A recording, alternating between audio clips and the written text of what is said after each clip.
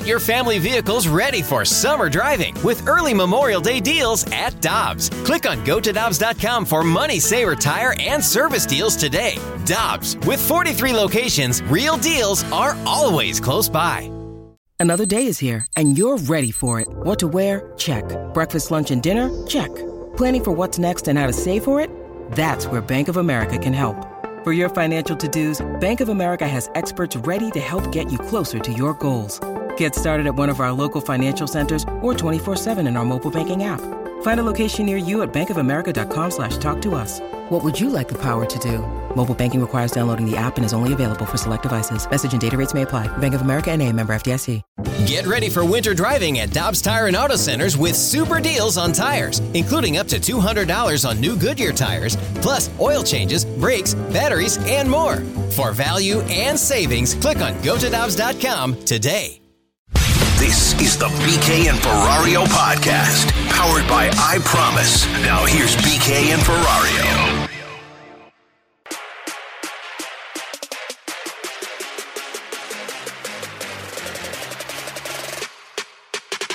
Yeah, I think we will actually have a pretty good idea in the next 2 to 3 weeks for a few reasons.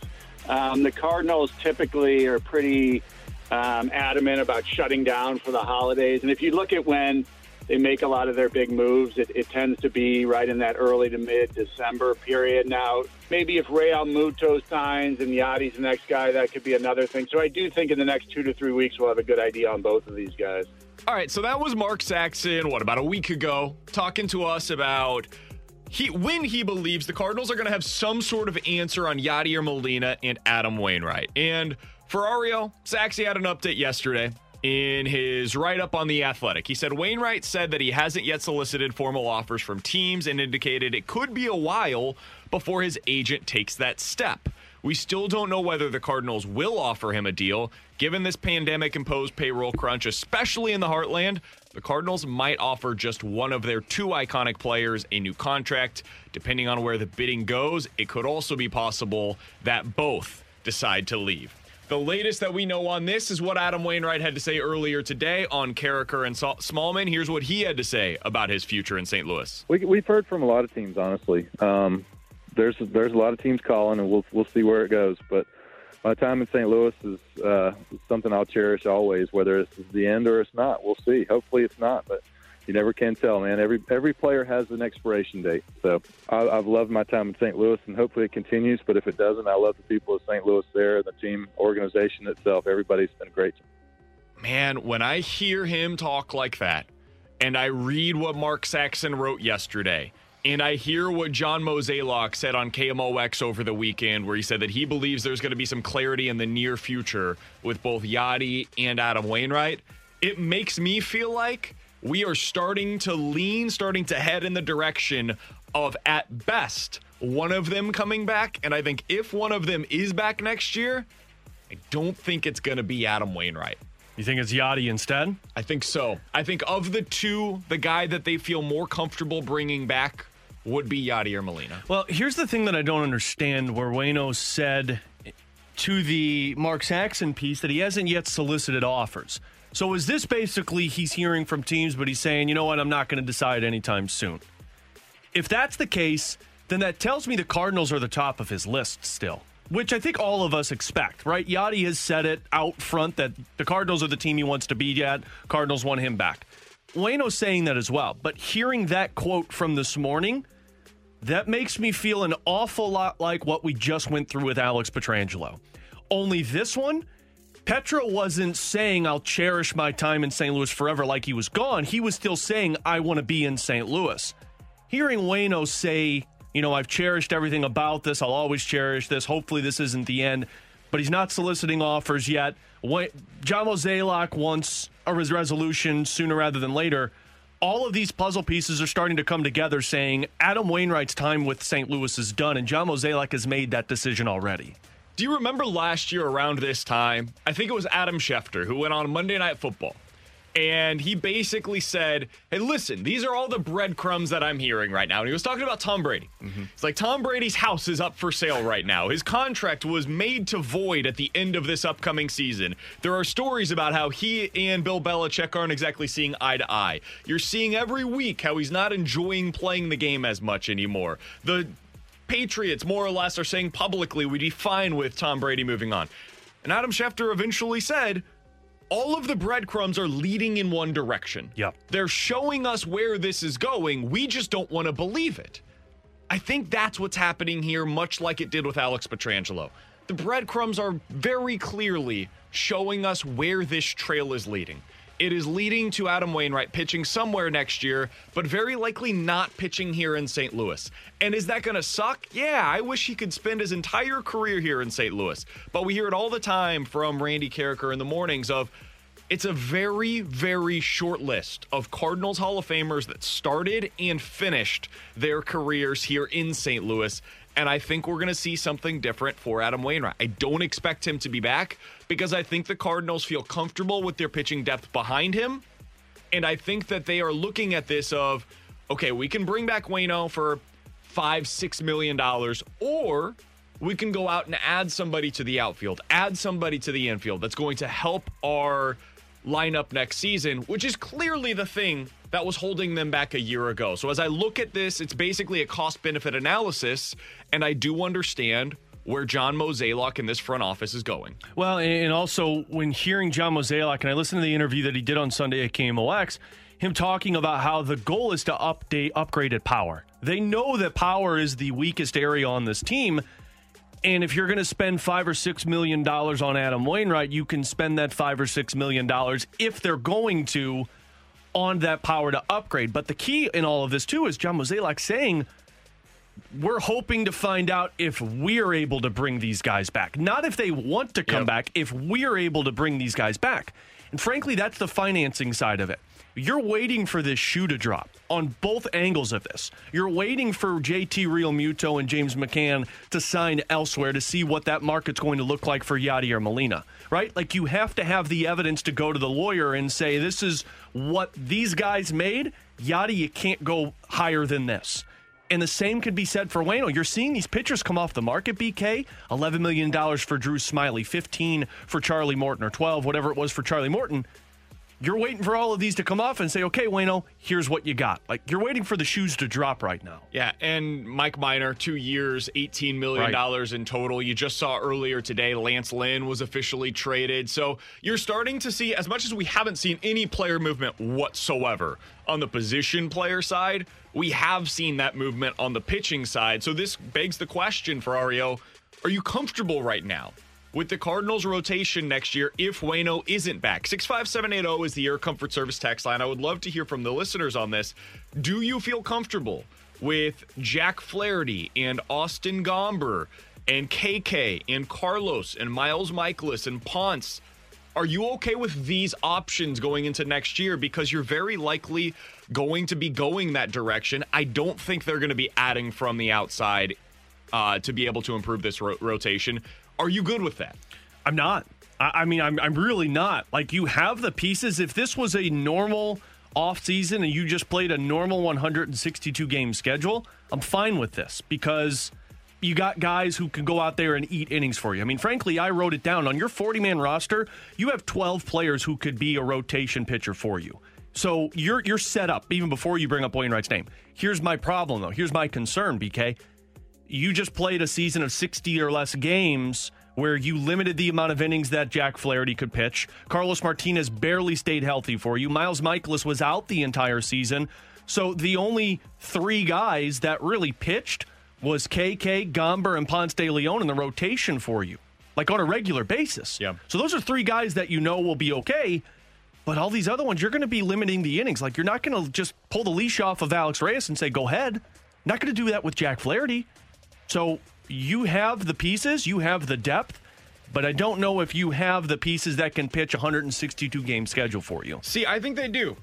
I think you would go into the season with Flaherty, KK, Michaelis, Gomber as your top four, and then your fifth spot would be a competition in camp between Woodford, Liberator, Gant, Carlos, and Ponce. And then whoever doesn't get that 5th spot in camp, I think would very likely end up starting anyways. I think you're going to see a lot of those guys, Reyes as well. I think you're going to see a lot of those guys throughout the year get piggyback starts, or they'll get a one-off here or there.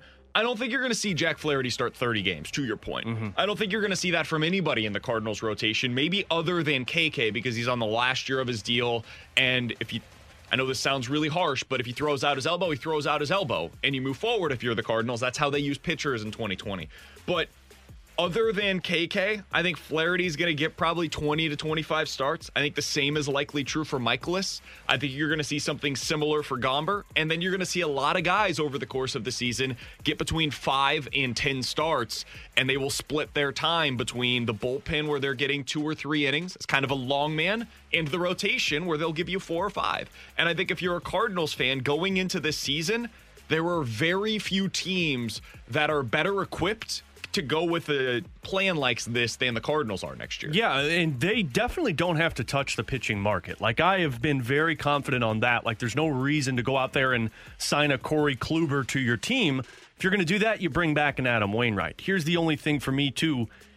The more you're going to be using these guys, and the more innings that you try and say, hey, we need you to go out there and eat some innings, if injuries pop up, which they will in a 162-game schedule, you start to diminish that depth, and you start to diminish the depth in your bullpen. Like, your bullpen was a strong point for you last year, but if you're going to be plucking guys out of it to fill spots in the rotation because, you don't want to give Jack Flaherty that amount of innings, or Miles Michaelis broke down, or somebody somewhere broke down, you're going to start plucking away at your depth. And I really think if that's the strong point, if you're not obviously upgrading your power and you're going off of pitching and defense again, you got to really hope that is locked in. Otherwise, you're going to be in for trouble in a 162-game schedule. I hear you.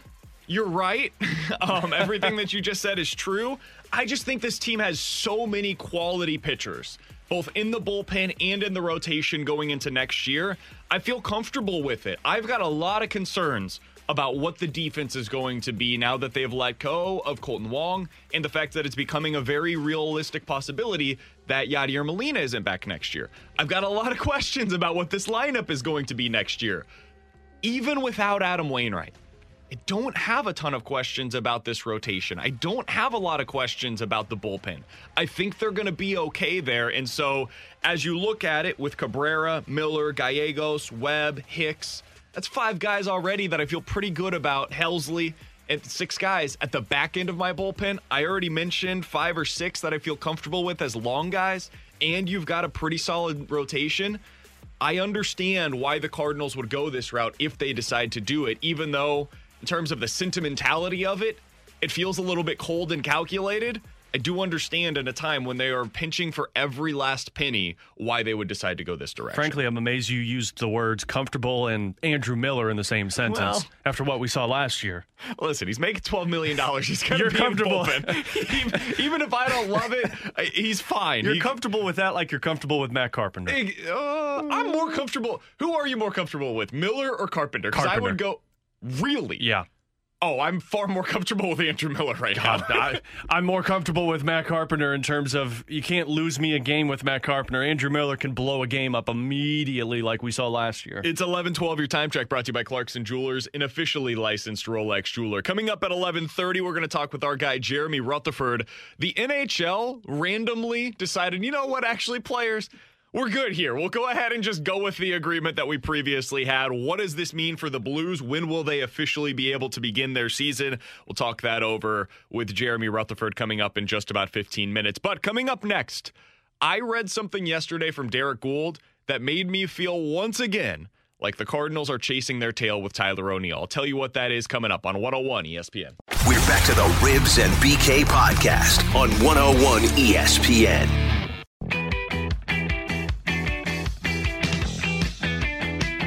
Tyler O'Neill got 500 at-bats. He's a guy that probably hits you 25 home runs with a ton of strikeouts. That's just the way the game is played. So if he got 400 to 500 at-bats, he's going to hit for some power. He's going to have stretches where he's going to get you some doubles and hit you the ball out of the ballpark. And if Lane Thomas, and maybe he comes back into camp and he's the kind of player that we projected him to be, which is a steady major league player.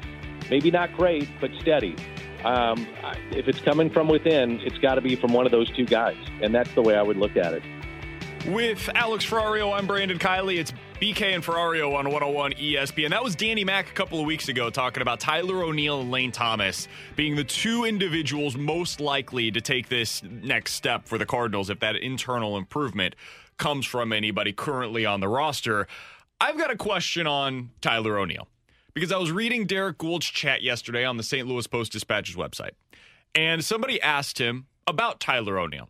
He said, what the Cardinals don't want to have happen, and they've recently had a reminder of this, is to trade Tyler O'Neill and see another team unlock that power and have another Luke Voit or Randy Arozarena to watch elsewhere. Again, that was Derek Gould talking about Tyler O'Neill and why the Cardinals want to be able to unlock him here as opposed to seeing that elsewhere. I think this is, and we hear this a lot from Anthony Stalter, the gambler's fallacy, where if you keep flipping a coin 100 times and for the first 99 times it lands on heads, it doesn't change the odds of it landing on tails that 100th time. It doesn't make it more likely to be a heads the 100th coin flip. It's always 50-50. And if you hit it 99 times on the same side, well, that was just unbelievably unlikely. It doesn't change the likelihood of the same event happening again on that 100th flip. This is something that I look at the Tyler O'Neill situation and I say to myself, there is zero resemblance between how the Cardinals handled Tyler O'Neill and the way that they approached Randy Arozarena and Luke Voit. Tyler O'Neill has 171 career games for the Cardinals. He has 450 plate appearances for the Cardinals. That's essentially one full big league season with the Redbirds. Randy Arozarena had 23 plate appearances in 19 games. Luke Voit had 137 plate appearances in 70 games. Both of them played one season with the big league club here and then were traded and immediately took off whenever they went somewhere else. So when I look at what Tyler O'Neill is and what his potential is now, it is not the same as what it was for Randy Arozarena when they traded him or what it was when Luke Voit was traded up to New York. If you trade Tyler O'Neill now, it very well may be possible that he unlocks his power potential elsewhere. That is, I guess, in play. But it is no more likely than any of these other guys that we're talking about on the free agent market right now that were non-tendered because they weren't able to have success with their former teams. Tyler O'Neill, I feel like we kind of know what he is now. It is not in the same category to me as Randy Arozarena or Luke Voit. We know what Tyler O'Neill is, but the Cardinals are still telling themselves that they don't know what Tyler O'Neill is. And I understand the 171 games, 450 plate appearances, but it has been sporadic. It's been seasons where he's played, he's been injured, he's played. Like, they've never had a consistent season of Tyler O'Neill as an everyday outfielder. But honestly, reading this and hearing this, the Cardinals got the yips when it comes to trading offense. Like, they know how to evaluate pitching. And now they are gun shy of trading away offense because of Randy Arozarena and Luke Voit. Because we heard John Mozeliak take full blame and responsibility for what took place with Randy Arozarena. I think they're going off of what Tyler O'Neill has still done in the minor leagues, which you really can't discredit. I mean, this guy was crushing 40-plus home runs in a minor league season. He was doing everything that you expect a power bat to be doing in the minors. He's just never taken off at the major league level. I agree. We know what Tyler O'Neill is, but in the Cardinals' minds, the yips have set in, and they're hoping that the minor league Tyler O'Neill can break through. I mean, they're doing the same thing with Harrison Bader, too. But Harrison Bader's shown that he can have success in the big leagues. We don't have to like it. Well, technically, Tyler O'Neill has, too. He won a Gold Glove. Okay. But in terms of his offensive production, he hasn't. In his first 60 games, his first season, Tyler O'Neill was really good. He showed that power that you're talking about. But the big leagues figured him out. They learned how to pitch to him because this is how it works. We've all seen it before. And in year 2, he came back and he didn't have the same success. And in year 3, he came back and he was terrible last season. He ended up basically all 3 years, 60 games, 150 plate appearances all 3 seasons. He was the same guy all 3 years, except for the production fell off every single year. So if I'm looking at who he is as a player, low on base guy, high strikeout guy who was supposed to have that power potential, but major league pitchers learned how to pitch him, and he hasn't had that power potential. Meanwhile, with Harrison Bader, there's one thing that I know he does well. He is really, really good against lefties. In his entire career, he's been that. Whether it was in the minors or in the big leagues, he's been a fantastic defender. He's pretty good on the bases. He has really good speed on the bases. And he hits against lefties, especially for power. I can't say any of that for Tyler O'Neill. The defense is solid, and I know he won that Gold Glove this year, but come on. Right. We've all watched him. We know what he's a fine defender, but at the plate, that's where his value is supposed to come for you, and it just hasn't been there at any point in his big league career outside of that first season where he showed a little bit of that power potential. I think it goes back to, again, having the yips. Like, I think the Cardinals are holding on to these assets as close as they can to their chest because, one, they're controllable and they're cheap, and two, they're not going to upgrade anywhere else. Like, if you think that Tyler O'Neill is going to be playing more than Dylan Carlson, you're sadly mistaken this upcoming season. We all know that Dylan Carlson will be playing almost every single game this upcoming year, but Tyler O'Neill is going to be a platoon player because they still hope that they can break through with this power bat. And the Air Comfort Service text line 65780 saying Tyler O'Neill is Randall Grichuk. Well, yes, that's true. I would take that. If he became Randall Grichuk, that'd be a success. Would you take Randall Grichuk back on your team right now over Tyler O'Neill? Yeah, because Randall Grichuk's proven it. Because he's broken through a little bit, too. Now he's been with Toronto. He's hitting more home runs. He's playing more consistently. That's what the Cardinals are hoping Tyler O'Neill becomes. And Randall Grichuk was better with the Cardinals than Tyler O'Neill has been. Yeah, but I think people still treated Randall Grichuk when he was with the Cardinals like they're treating Tyler O'Neill. Being done with him, he strikes out. All he does is hit home runs. Why are we playing this guy when you have so-and-so in the minors ready to come up? He's basically been that same dude for the Blue Jays for what it's worth. Like when he was here in St. Louis, he hit between 20 and 25 homers and 25 to 30 doubles. And that's the exact same guy that he's been since he got to Toronto. So if you didn't like him here in St. Louis, it's basically distance made the heart grow fonder because he's the same player. You're just looking at the numbers now instead of watching it on a night in, night out basis. And he's doing something that Tyler O'Neill's not doing right now for you. He's not hitting home runs on a nightly basis like Randall Grichuk is doing. But I do think that John Mozeliak and company right now, because of what has happened with Arozarena and Luke Voit, and frankly, there are other names out there too that have been missteps in terms of trading offensive talent away. Right now, I feel like because this is the transition year that nobody is labeling a transition year, it's hold on to everything you have as close as you can that's cheap and cost effective so that next year you can make your decision on if these guys are even worth it. So it's an interesting way to look at it. And that basically means you're looking at an outfield for the upcoming season. That includes Tyler O'Neill, Lane Thomas, Justin Williams, maybe. We'll see. He's out of options, so the Cardinals would either have to place him on waivers if they didn't have him on the big league roster or have him on the big league roster going into the season. And then the outfield that we're expecting to see on opening day, Fowler, Bader, Carlson. That's 6 outfielders. Yep. If you don't have a designated hitter next year, it becomes really difficult to envision a scenario where you're adding from the outside to that group. But everything that I've heard publicly and privately about the Cardinals' offseason plans is that they plan to add an outfielder. So I don't know how those two things jive. I don't know how you can both say, yeah, we're going to keep all of these guys within, we're going to give them more opportunities, while also saying, our plan is to add an outfielder, and right now we're approaching the offseason as if there's not going to be a DH. So what is it? Because those two things don't coincide. They don't go together. Are you giving Tyler O'Neill and Lane Thomas that next opportunity? Or do you feel the urgent need to upgrade that offense from the outside to it within? Are you going to bring in a Jock Peterson? Are you going to bring in an Eddie Rosario or David Dahl, whoever the guy is that you want to be able to upgrade this offense from the outfield? Because you can't do both of those things at the same time. There's only so many plate appearances to be able to go around. And that's where I'm at and why it's so frustrating to continue to hear names like Jock Peterson and all of these outfielders. And frankly, your free agent market this year is outfielders. Like, that's how you upgrade bats. There's not many names out there that are third baseman, second baseman that can play for you that is an obvious upgrade defensively and offensively. There's names, but the outfielders are better. So if you're bringing in an outfielder, you have to be offloading another outfielder. And in that interview that we referenced, John Mozeliak did on KMOX, he has talked about how they're trying to find out what the trade market looks like and if there's any assets that you can offset, and it's looking at revenue versus payroll.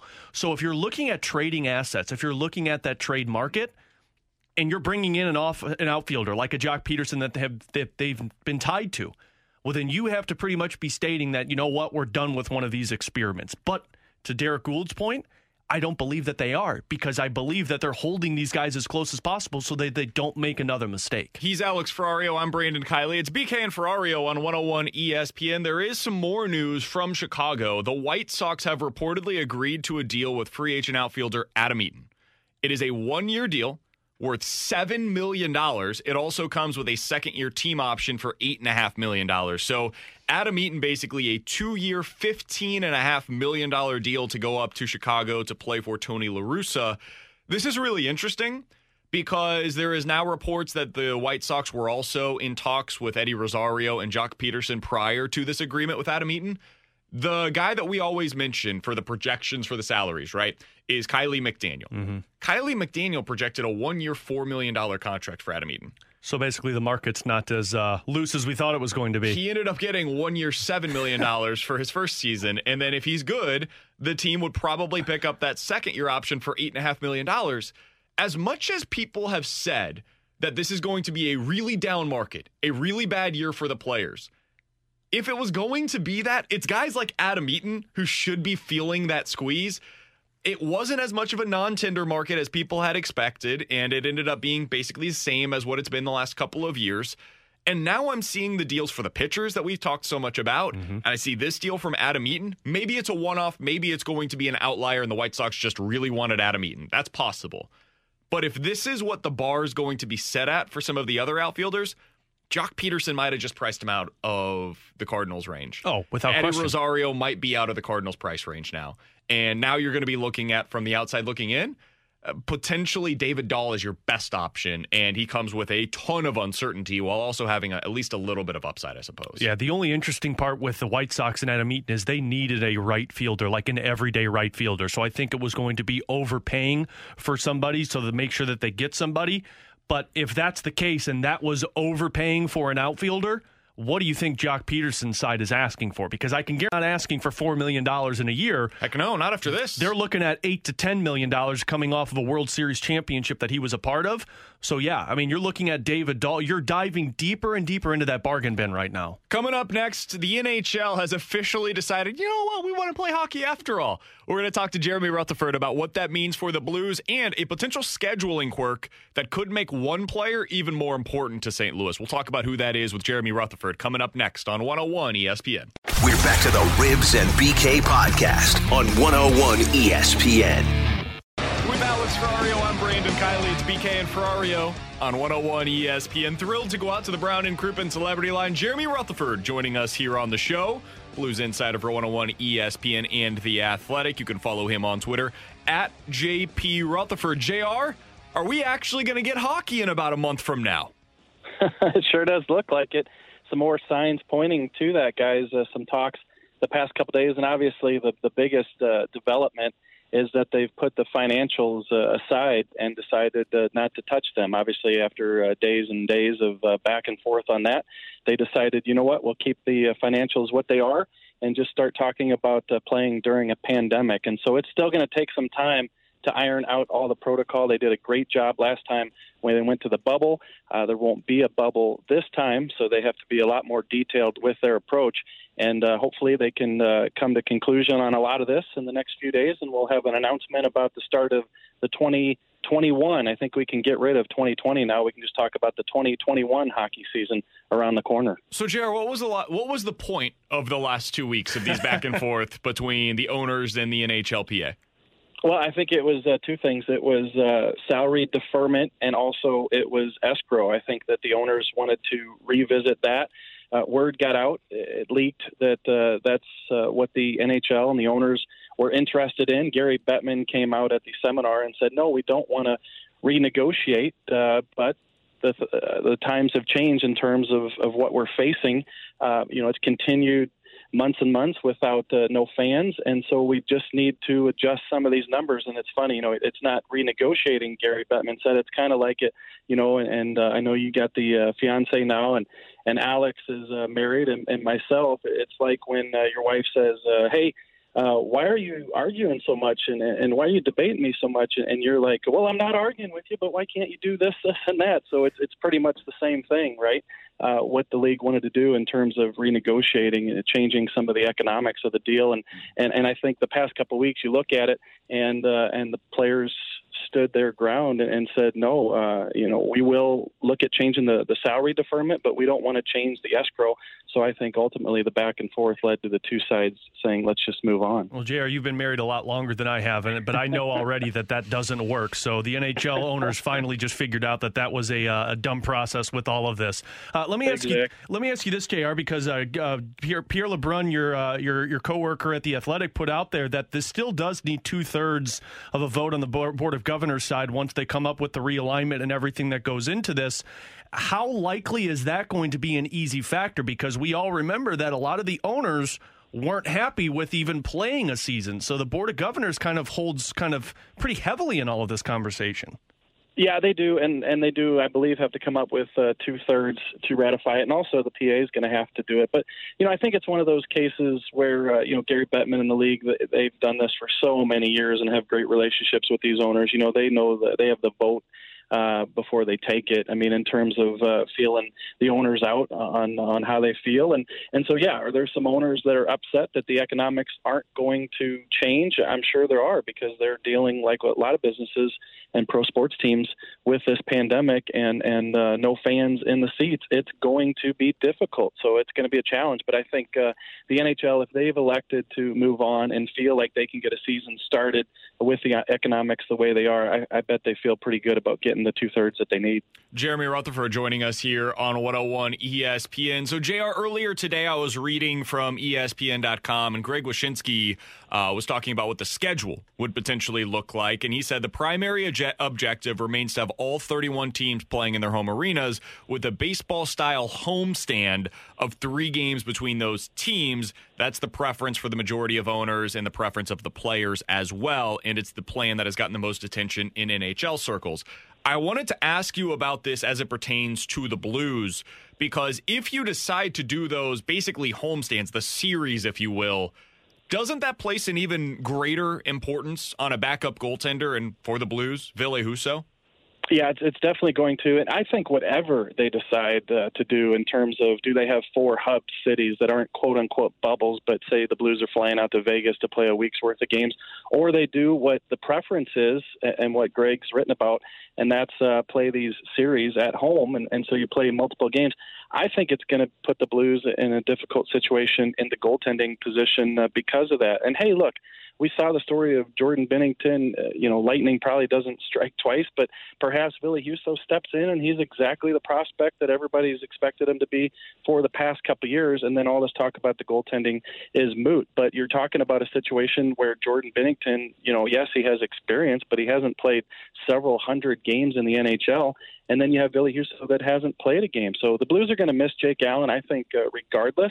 But, yes, if you're talking about playing 2 and 3, 3 and 4, 4 and 6, whatever it is, I think it's going to be a difficult proposition going into the season, not knowing what to expect from Ville Husso. JR, I'm also curious about the COVID protocols that are going to be going in the negotiations. And right now, this is more just kind of speculation because we don't know what's going on between the NHL and NHLPA. But so much success last year with the bubble and with the rapid testing and, of course, playing in these stadiums, I really am curious what the players' stance on this, the COVID protocol and with the vaccine coming out is going to be starting the season, playing in stadiums and doing all of this traveling that's going to take place. Yeah, I think if you don't send them to Edmonton and Toronto and tell them they're going to be there for a couple months, I think they're going to be fine with it. I think if you promise them some fishing and wildlife and then don't deliver on it, yeah, they're going to be upset like they were with the bubble. But no, I think that they've got a good hand in this negotiation. Going back and forth with the owners, and like I said, it's going to take a lot of work over the next several days to iron all this out. The one thing, guys, that everybody has to come to grips with is the NHL had so much success in the bubble, and we know the reason why. It was just sealed, but that's not going to be the situation here, especially if they play in 31 cities. And so you're going to have positive tests. You're going to have games where players are missing. You might have the cancellation of games. I think everything we've seen baseball and football go through, you're now going to see that with the NHL. That's why they're going to build in the extra week after the regular season, before the playoffs, in case they need to make up any games. But it's a guarantee that you're going to have some issues, and that's why I think setting up for this is a lot more difficult than what they set up for the last time. Jeremy Rutherford of The Athletic joining us here on BK and Ferrario. Jared, the other day you posted your Blues Fan Survey 2.0, and some of the questions that you had asked Blues fans included the likes of Jordan Binnington entering his final season. How do you view his future? What excites Blues fans the most for the 2021 season? In terms of the results that you got back from fans, was there anything in particular that surprised you or stood out to you about how this fan base currently views the St. Louis Blues in 2021? Yeah, a couple things. Number one, most notably, would be Justin Falk. There was a large percentage of fans that believe that with an expanded role that he'll be better. And I realize what we've read in comment sections on stories and heard on airwaves. That's the vocal minority. You know, I've been dealing with that for 20-plus years as a sports writer. You know, those people are just happen to be the loudest. But, hey, let's be honest here. You know, talking to NHL people, talking to, you know, players around the league, and just talking to people in general, I think the majority didn't believe that Justin Falk played very well last year, and he himself said it when I talked to him. So, you know, I don't think that when you hear that vocal minority for months and months and months, that you can expect to put together a survey and say, hey, do you expect the guy to be better? And all of a sudden you get, you know, 70% of people saying that he will be. So that kind of came as a little bit of a shock to me, that people really do believe that he'll be better. And then secondly, I think Alex Pietrangelo, people were very comfortable with the way that Doug Armstrong dealt with the contract and not meeting the criteria that Alex wanted in the deal. And, you know, I think as the thing unfolded and we saw how everything happened, I understand why people are okay with it. But if you had told me, you know, 2 months prior to free agency that Alex Pietrangelo is going to leave, he's going to sign with the Vegas Golden Knights, and a majority of Blues fans are going to be okay with it, I think that would have been a big surprise. Jared, the one that really surprised me, and maybe this is because I'm the pre- and post-game host and I'm a rights holder for the Blues, but the fact when you asked about the realigning of the division and where fans felt like the Blues would fall, I was amazed that the majority of people picked them falling somewhere in that 3, 4, 5, 6 slot rather than the first or second slot. And when you look at that division, I mean, I can understand the case for Colorado and Vegas, but beyond that, I'm amazed that people pick other teams over the Blues. Yeah, and I was glad, you know, you do those polls, and granted, it's 1,200 people, so you're not talking, you know, 10,000, but I think 1,200 is a pretty good sample size, and I just love honesty. Like, you know, if we're gonna do these, let's actually give some legitimate answers. And so, are people going on there and giving some of their, you know, homer ideas?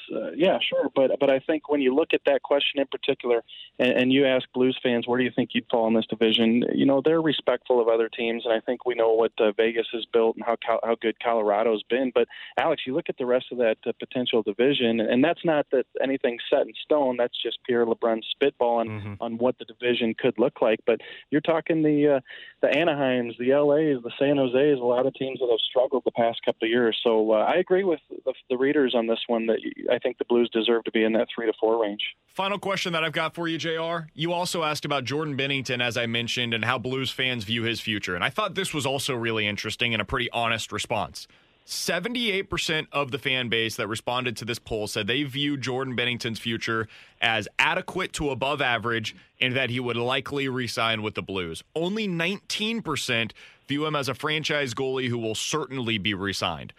How do you think he goes into this season? Like, what needs to happen this year for Jordan Binnington to reach that franchise goalie, clear-cut, has to be re-signed? Everybody believes that is the case for him. Is there anything he can do to reach that status in your mind this year? Yeah, well, I do. I think that, you know, look, you saw what he did in the Stanley Cup Finals and throughout the playoffs, and that whole second half of the year, it was flat out amazing. And I don't think there were too many people outside of his mom and dad that thought we were going to see that for the rest of his career. But I think that, you know, last year, 30 wins, only one of 3 goalies in the league to have 30 wins. But people who watched every night realized that he needed some help and that without Jake Allen, the Blues aren't top of the West.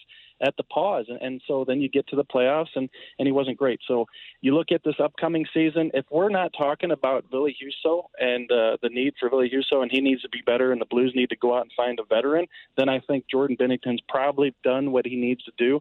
Look, this year is going to be so different with the fewer games, possibly 56, condensed schedule. But if Jordan Binnington can get through this season and show them that he is a number one goaltender, he doesn't need Jake Allen, I think that he's going to get re-signed. And I think that then he's going to be able to kind of hit the reset and prepare for a full season to take on that role. Look, guys, these past couple half seasons are just difficult, I think, for these guys, and particularly the goalies. And I think it's probably going to take until next year for Jordan Binnington to prove that he's that guy. He's Jeremy Rutherford, Blues insider for 101 ESPN and The Athletic. You can check out that full piece over on The Athletic right now. Give him a follow on Twitter as well, at JP Rutherford. JR, always appreciate the time, man. We look forward to talking with you again next week. Awesome, guys. Thanks a lot. You got it. That's Jeremy Rutherford here on 101 ESPN. I'm fascinated by Jordan Binnington's season. I think for me, I know Robert Thomas is a huge story. I know what we're going to talk about with the defense pairings. Like Justin Falk's certainly going to be discussed. We're going to talk about what they get from Torrey Krug this season. All of that is interesting to me. But the single most fascinating storyline for me going into this upcoming season is what they get from Jordan Binnington and Ville Husso and what that ultimately means for the Blues in 2021. Yeah, you can look at other storylines all you want with Tarasenko coming back and, what does the offense look like? What is Justin...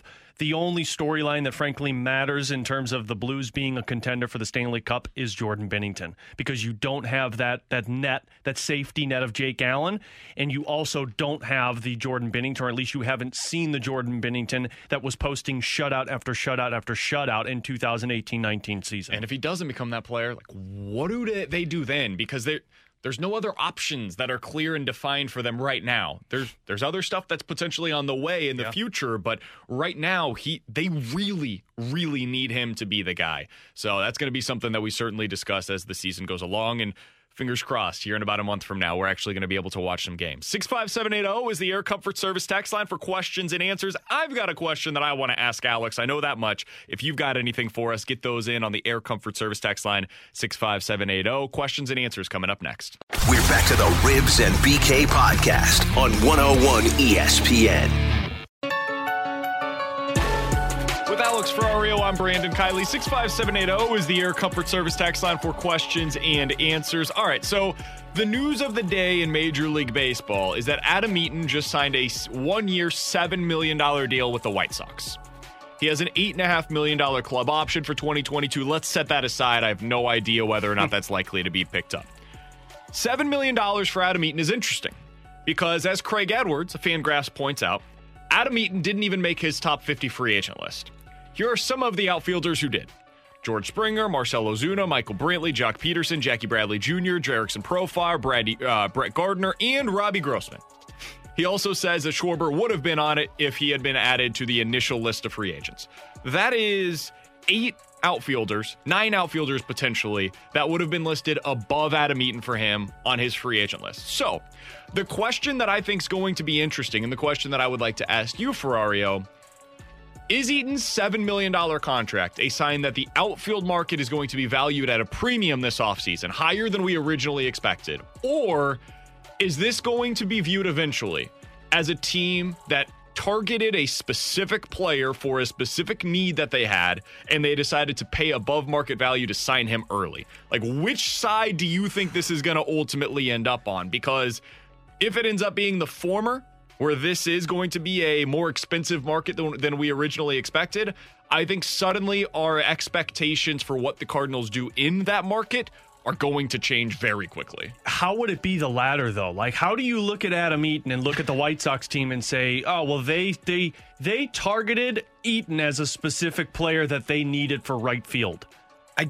Because I guess the argument would be he's a different style of player from those other guys that are on the list. If you needed a right fielder and you felt like you wanted a guy that could be a leadoff type of a hitter, that's going to get on base, that takes walks, that has speed and brings a little bit of quality defense to your team, well, that's not exactly what you're getting from Ozuna or Brantley or Peterson or Profar.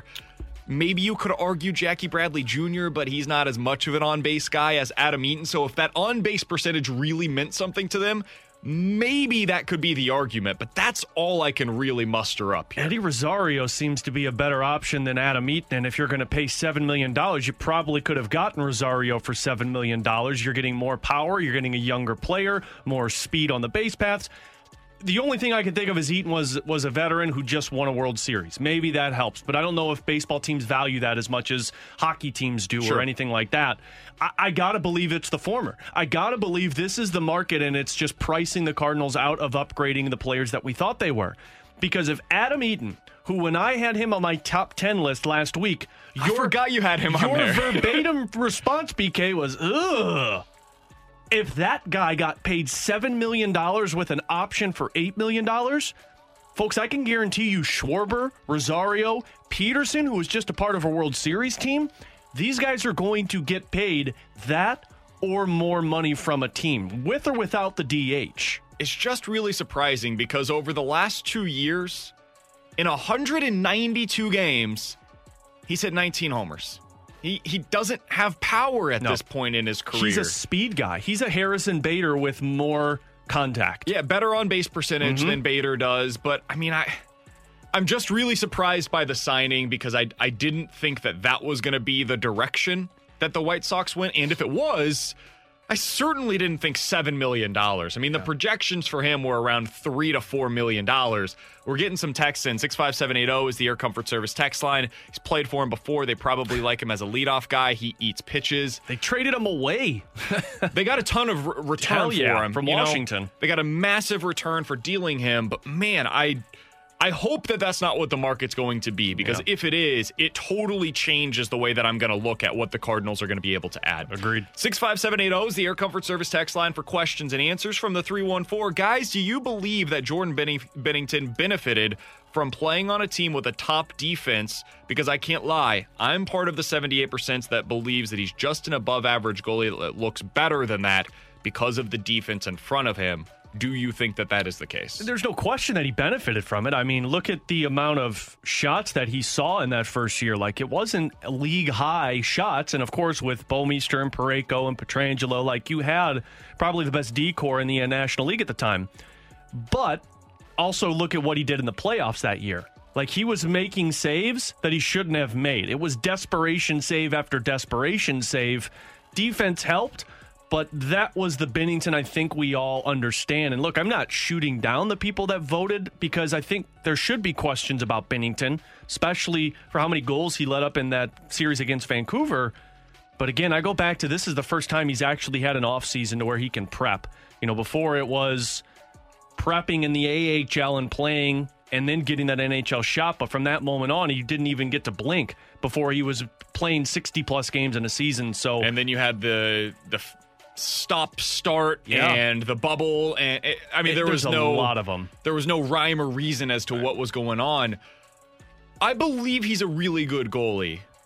I want Jordan Binnington this year to prove it to me again. He doesn't have to do what he did in year one. That's unsustainable. Right. We all knew that then, and we know it now. I want him to be a little better than he was a year ago, though. And I want it because of him. Because there is no Alex Pietrangelo there anymore. The defense should still be good, but it's not going to be what it was with Petro, because Pietrangelo is one of the 5 to 7 best defensemen in hockey right now. So I'll be interested to see what he looks like this season, and I want him to prove it to me once again that this is the guy that the Blues should build around, and you can win a Stanley Cup not with him, but because of him. I'll never forget, I had the conversation with Grant Fuhr in the postseason when they were on that run to the Stanley Cup, and I asked Fuhr, because Fuhr had the same thing where he came into the league and he took it by storm, and I asked him, I said, when do you know that you have a franchise goaltender? And he said, you don't know until the second full season that you got a guy. And think about it. You haven't had 2 full seasons of Jordan Binnington yet. Frankly, you've had 1 full season when you go from half of a season to a half of a season before the work stoppage. Do you think this would count? I think as another full season? I think this would count as the full season. I think you view that first one when he won the Cup as a full season because you played technically a full season from January to the end of June, what it would be October to April, May. Yep. So I think this is that that second full season where you have a normal offseason and you can go into it as the everyday goaltender. So I think a lot of people, at least from a Hall of Famer's point of view, will learn what Jordan Binnington is after this season. He's Alex Ferrario. I'm Brandon Kiley. It's BK and Ferrario on 101 ESPN. How many NFL teams are good right now? I laughed at Anthony Stalter when he asked me that question yesterday because I said there's a lot of good teams. How many of them are really good, though? We're going to talk about that coming up next on 101 ESPN. We're back to the Ribs and BK podcast on 101 ESPN. Roethlisberger throws out to the right, tipped up in the air and intercepted by John Bostic at the 25. Washington takes over with a 3-point lead. With Alex Ferrario, I'm Brandon Kiley. That play-by-play courtesy of Westwood One yesterday as the Steelers lose their first game of the season against the Washington professional football team. I think Alex Smith, if he hadn't won it yet yesterday, won comeback player of the year. I can't believe they're 5-7 on the season and the way that Alex Smith has been able to turn that year around for them. Hell of a year for Alex Smith. Huge congrats to him and the team for the win yesterday. So yesterday we talked with Anthony Stalter in our crossover, and he asked us what I thought was a simple question. I kind of laughed at it at the moment. How many NFL teams are good right now? And it sounds kind of silly, right? Like, how many NFL teams? I think there's a lot of them. I like the Bills. We saw them again last night. They looked pretty good. I think the Steelers are good. The Browns are good. Titans, Colts, I like both of them. I know the Chiefs are good.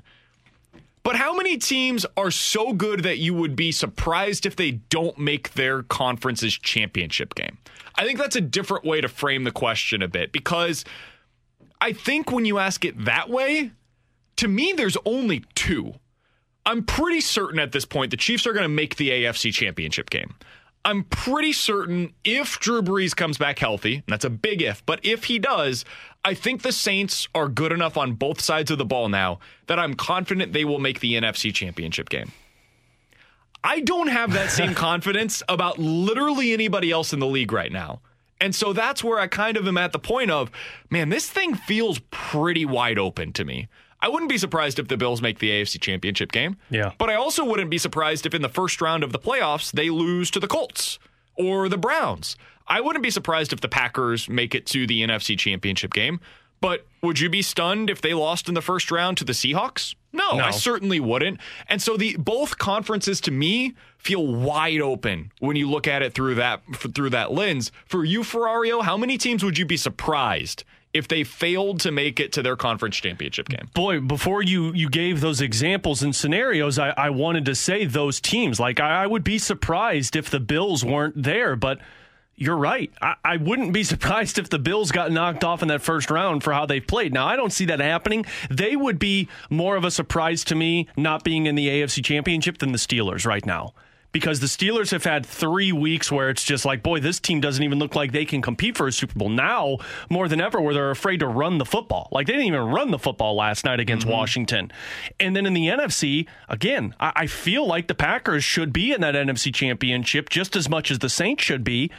But we've seen that defense have so many flaws. So, yeah, I think there's two teams. I think that's the Chiefs right now, which you can make the argument that you wouldn't be surprised if they lost it for how they've had a couple of games this season. For me, I view the Steelers, Bills, Titans, Browns, and Colts as being in the same tier in the AFC. I think they're all basically the same. They all have really high highs, and they have some very clear deficiencies. The Steelers' defense is awesome. It's really, really good. But their offense has some question marks right now. You mentioned the running game. We saw that on full display last night. It was nowhere to be seen. The receivers, as much as I love the talent, Chase Claypool is awesome. Juju, fantastic player. Deontay Johnson, really like watching him. They had like 15 drops yesterday. It was one of the highest drop percentages in any individual games in the last 20 years in the league. So they've got some question marks offensively. Same thing is true for the Titans on defense, as we just saw this week against the Browns. The Browns, if they got into the playoffs, do you trust Baker Mayfield in a playoff game? I don't. No. Same thing is true for the Colts. I don't trust Phillip Rivers right now if another team is able to get any pressure on him. You go over to the NFC. Packers, Rams, Seahawks, Bucks. I like all of those teams, but do you trust Jared Goff? I certainly don't. Do you trust the Seahawks or the Packers defensively? No. Do you trust that the Bucs are going to be able to turn things around and get it totally figured out? I don't. They're 7-5 on the season. How could I at this point? So as much as I love the Chiefs and the Saints, I don't think there's anybody else that I am in love with right now that I feel like I can trust to the point where I know they're going to make it to the championship games. And I think that sets up for a really, really entertaining postseason this year. Especially in the NFC, and we've talked about this being wide open. There are so many teams right now that can play upset in a heartbeat. Like Washington yesterday, they've solidified, even with the Giants beating the Seahawks, they've solidified as the best team in that NFC East division right now. I agree with you. Just because of how good that defense is and how they've shut down some really good teams this season, and now having Alex Smith, I think you'd be talking about them differently if Smith was the starting quarterback.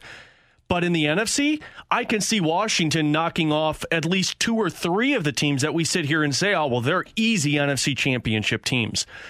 Correct me if I'm wrong here, BK, but Tampa, to me, is a team that I think a lot of people will be surprised if they're not in the NFC championship, not because of the talent, but because of the names. For sure. Like, they're the team that, the Packers, if they get bounced, okay, could have seen it coming. They don't have enough talent. Seahawks don't have enough talent. But Tampa's a team that if they don't make it, you look at it and you say, wow, Brady, Gronk, Mike Evans, Godwin, Brown, like all of these names, and you sit there and you go, wow, that's embarrassing that they didn't make it. Yeah, and that's why Bruce Arians has more pressure on him in this postseason than probably any other coach in the league right now. I mean, if you look over in the AFC, I don't think there's any coaches where if their team gets bounced in the first round of the playoffs, you're going to be like, man, that was a total disappointment. Maybe outside of the Chiefs, but Andy Reid's not at risk of getting fired as a result of that. Same thing in the NFC. Like if the Rams were to lose in the first round, they weren't expected coming into the season to be a Super Bowl contender anyways. So you move forward and you know Sean McVay is going to get it figured out and he's a good coach. Bruce Arians is the only one this year that of the playoff contenders, if he were to lose in the first round, I think that it could go south really quickly to the point where I think he could get fired in the offseason because of it. And he's the only guy that I can say that about. You brought up earlier in this conversation Josh Allen and how we all like the Bills, and what they did yesterday was really impressive in that game offensively. I was thinking about this last night as I was watching Josh Allen. Of these 4 young quarterbacks, if I told you could take one for the next decade, so 4 young quarterbacks, you can take one. Would you take Josh Allen, Lamar Jackson, Kyler Murray, or Justin Herbert? Josh Allen, Lamar Jackson, Kyler Murray, or Justin Herbert. For the next 10 years? You get him for the next 10 years as your starting quarterback. I think I'm going Josh Allen. And I say that mostly because he's doing what he's doing without elite talent. Like Stephon Diggs is a great wide receiver, but he's making plays with Cole Beasley. He's making plays with guys that on other teams would probably be fighting for a number 2 spot in the wide receiver position. But you look at Kyler Murray, who has DeAndre Hopkins and Larry Fitzgerald. Without these guys, he seems to fall off a little bit. Lamar Jackson, the exact same. We've already decided on that with the weapons that he's got. And even with Justin Herbert, who I think you could put in the same boat, but Justin Herbert struggles here and there. Like Josh Allen weekly goes out there and gives you at least 2 touchdowns of offense with a bunch of players that most other teams wouldn't be considered elite. I think I would go Justin Herbert on this. And it's because I think Justin Herbert right now is basically Josh Allen. Like, I think he's already there. Just less crazy. And it's his, I think it's sometimes you see similar tendencies there. I think the same style is there with Herbert that you get with Josh Allen, the same upside, but he's a rookie. And so I've seen it now for 3-4 years from Josh Allen.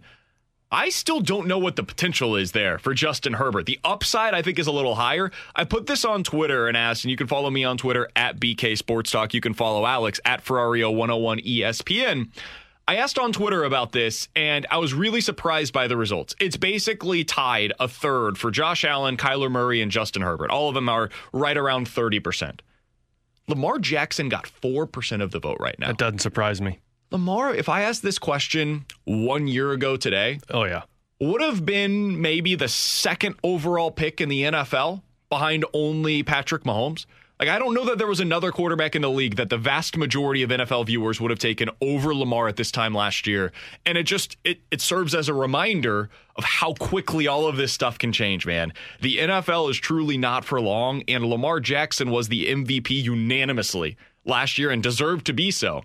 And now we're talking about him as the clear-cut fourth option out of these four guys if you were starting a team. Just think it's because the glass shattered on everyone's opinion on Lamar Jackson when we started to see that the legs were the biggest weapon of Lamar Jackson and the arm wasn't living up to what we saw in that first season. Once that glass shatters, it's hard to repair that if you're a quarterback. It's 12:14. Your time check brought to you by Clarkson Jewelers, an officially licensed Rolex jeweler. What the heck is going on out in Cincinnati? And how does that impact the rest of the NL Central? We're going to talk to C. Trent Rosecrans when he joins us coming up next on 101 ESPN. We're back to the Ribs and BK podcast on 101 ESPN. With Alex Ferrario, I'm Brandon Kiley. It's BK and Ferrario on 101 ESPN. Let's go out to the Brown and Crouppen Celebrity Line. Happy to be joined by C. Trent Rosecrans, joining us here on 101 ESPN. He covers the Reds for the Athletic Cincinnati. Wanted to get his perspective on the news of the day yesterday that it certainly appears the Reds are starting to go in a new direction, dumping a little bit of salary in their trade of Raisel Iglesias to the Angels. C. Trent, always appreciate the time, my friend. How are you doing today? Fantastic. That is the loosest use of the word celebrity I think I've ever heard. Hey, you know what? When we have you on, we are going to use it to its full ability. So let's talk about that trade yesterday. It seems to signal to the outside world, and I know you've been signaling this for a while, the Reds are moving in a new direction right now, and they said they're reallocating resources. For the listeners here in St. Louis, C. Trent, what's going on right now with their decision in terms of what the payroll is going to look like next year in Cincinnati? You know, it's kind of a weird spot. It's I think I put this to someone earlier today. It's almost like an extension of the non-tender deadline. That's what the deal with Raisel Iglesias was. It was almost like a non-tender that they got rid of him and they got rid of his contract more than anything. $9 million and change. It's easy for me to call that change. It's a change that we would all kill for, wouldn't it? But $9 million and change that they got rid of for when the GM, when you ask about the player they got in return, and go, he's been a pretty good reliever for a while, and he's got a pretty good slider. If that's what you're talking about in return, it is not about what the return was. It is about what you sent away. And it wasn't that you sent away the player, it's that you sent away the contract. And this is a team that between the non-tender deadline and the trade of Raisel Iglesias has cleared up, ballpark, because, again, we were talking with non-tender, you're talking about what was going to happen in arbitration. So maybe around $20 million, but that still puts them in, say, the payroll somewhere around 120-ish area. Like, it's not a complete teardown, and I don't think they can do that because you have those big contracts like the Joey Votto contract that you're still going to have for another 3 seasons, Nick Castellanos and Mike Moustakas, who they paid last offseason, and they were the high bidders on those. Neither one of those guys had such a season that was going to exactly make them more desirable than they were a year ago. So it's not like you're going to find any bidders to take those off your hands. So, you're stuck with 3 players there that have you, 25, another 30, that's like $55 million. So you're going to have a base where you're going to have 100 or so. So you can't go down to the studs. You're in that middle in between place. And that's just not where it's not conducive to really building or winning. And it's a tough place to be, but that almost seems to be where the National League Central is for the most part. So this is if you want to kind of, I guess I'm talking to St. Louis. So in St. Louis, everything is compared to baseball, but for the rest of the outside world, it's like the NFC East of the baseball world. People are going to love hearing that, C. Trent, but it is so true. We're talking with C. Trent Rosenkrantz, who covers the Reds for The Athletic in Cincinnati. So, C. Trent, with that being said, when you look at the NL Central, to me it kind of feels like it's follow the leader, right? Like the Cardinals were the first team that cut bait with a player who was making salary in Colton Wong. Cubs come out, and when they move on from Theo Epstein and talk about how they're going to have to get rid of some of these contracts, and then now the Reds. So is this just an NL Central for the upcoming season that's following the leader of, hey, this is a transition year for us, and we'll look at 2022 as a different season? Well, there's so much unknown about 2022, isn't there? Yeah. And 2021 even. I mean, do we know how many players are going to be on a roster? Do we know if there's going to be a DH? Do we know if there's going to be fans in the stands? And then you go into 2022 when you have a new CBA.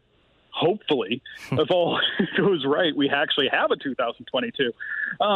So what do you know? And I think it's a lot of these teams are kind of looking ahead, like, what do we know? We want to have as little on the books for a new reality as possible. And all these teams are also kind of saying, hey, we can be mediocre and still get into the playoffs. It's kind of, you don't have to be the best team you don't have to be a great team to get into the playoffs in the NL Central. And it's almost been like what it has been in this division for quite a while. And this is just kind of a continuation of it. We're talking to C. Trent Rosenkrantz here on 101 ESPN, covers the Reds for The Athletic Cincinnati. C. Trent, the other thing that is being bantied about, the rumor that's going around in Cincinnati, is the Sonny Gray trade rumors. Do you think that he's going to be dealt as well? I know you mentioned some of the contracts that they're unlikely to be able to get rid from the books, but that would seem to be one that is at least still palatable for other teams. Do you think that's the next one to be removed from the books for Cincinnati? It seems, well, if you just follow it and you look like, are they cutting? Yes. Are they looking, what can they get? What do they have of value? Sonny Gray is of value. And he is, he costs the same as Drew Smyly. Would you rather have Drew Smyly or Sonny Gray? And I think that's what a lot of teams would look at. Like, well, Sonny Gray for a couple of years? Yeah, we'll do that. And for the Reds, it might be a win to say, hey, we have struggled to trade people at the right time. Maybe this is someone we can actually trade and get value back for once. Because when you look at what their assets that they've had, like other than Dan Straley, who have they traded for value? And I mean, that was a pretty minor move at the time that has yielded great results. But, when you look at big names, Jay Bruce, Todd Frazier, Roldis Chapman, Raisel Iglesias, these kind of names, they have not gotten a whole lot in return. It's funny because I think as you say that, like obviously we here locally are immediately thinking about the Cardinals, and that's kind of been the conversation about the Cardinals lately too. You trade Randy Arozarena. Okay, what's the value for trading away a guy that hit like Babe Ruth in the playoffs? You traded away Luke Voit, who then became an MVP candidate. And what's the value that you got in return there? So it sounds like there are some similarities in terms of the way that these teams are building. Do you think that's as much of a baseball problem as it is a Reds or a Cardinals problem? Or is there something specific that is kind of the through line between some of these moves, in your opinion? It could be, and I think there are some similarities. And this is an organization that the Reds organization has looked to the Cardinals as a North Star. Honestly, they've looked at that as a model, and as well they should have. The Cardinals have been like a model organization in Major League Baseball. However, has that model been? Is it a model for? Is it a late model? Is it a model that has been outdated? Is it the past model as opposed to the future model? And that is something that is yet to be seen. So when you bring up that future model, see, Trent, like look ahead for me here, because I think that's what a lot of people in St. Louis are doing, is looking at this NL Central.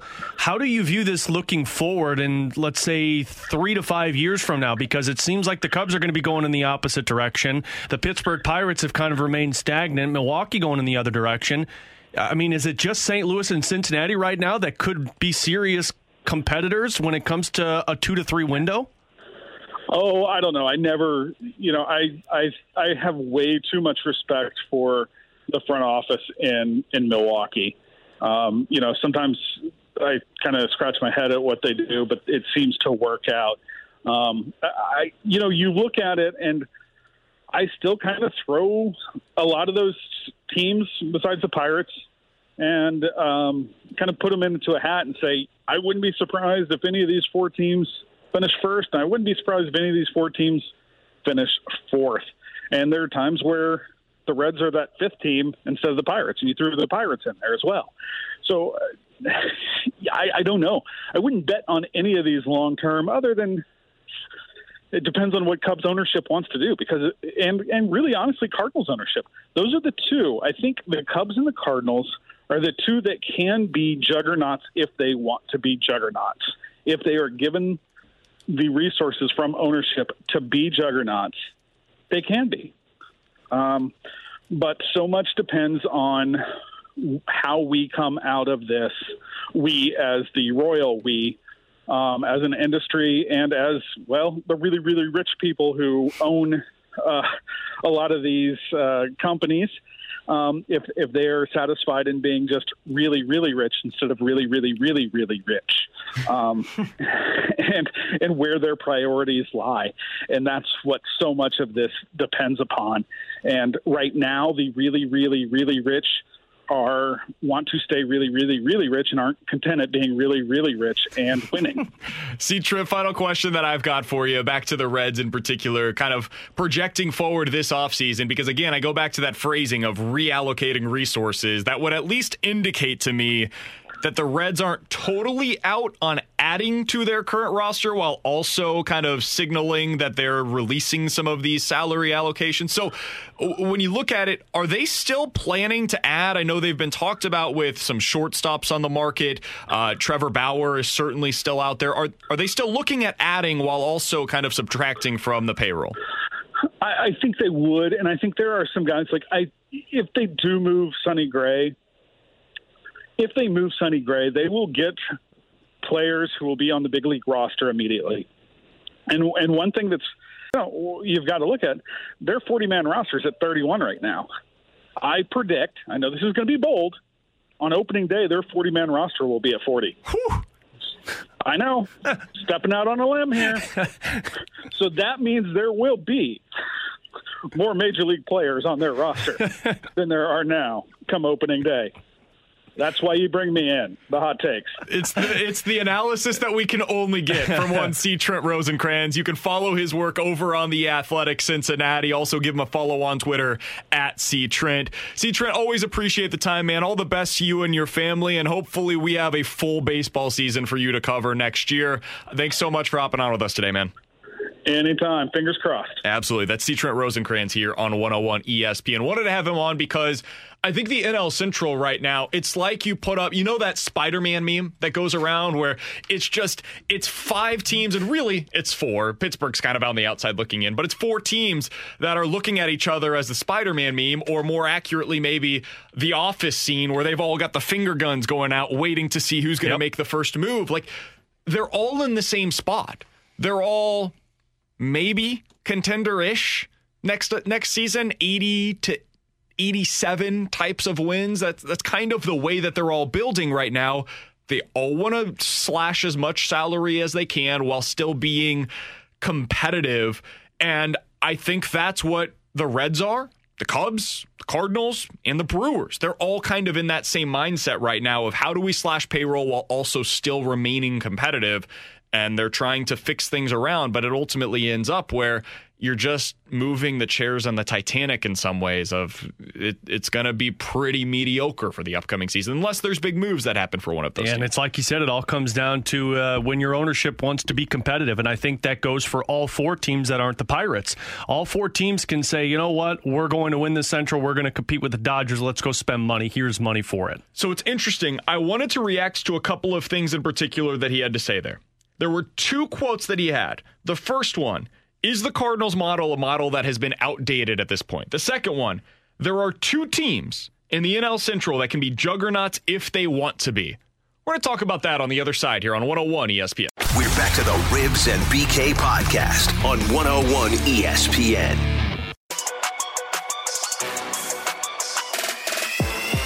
Those are the 2. I think the Cubs and the Cardinals are the 2 that can be juggernauts if they want to be juggernauts.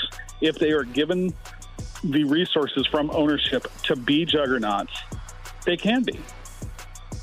That was C. Trent Rosecrans, who covers the Reds for The Athletic up in Cincinnati. I thought it was really interesting what he just had to say. The Cubs and the Cardinals are the only 2 teams in the NL Central that truly can be juggernauts. And we've seen it in the past, right?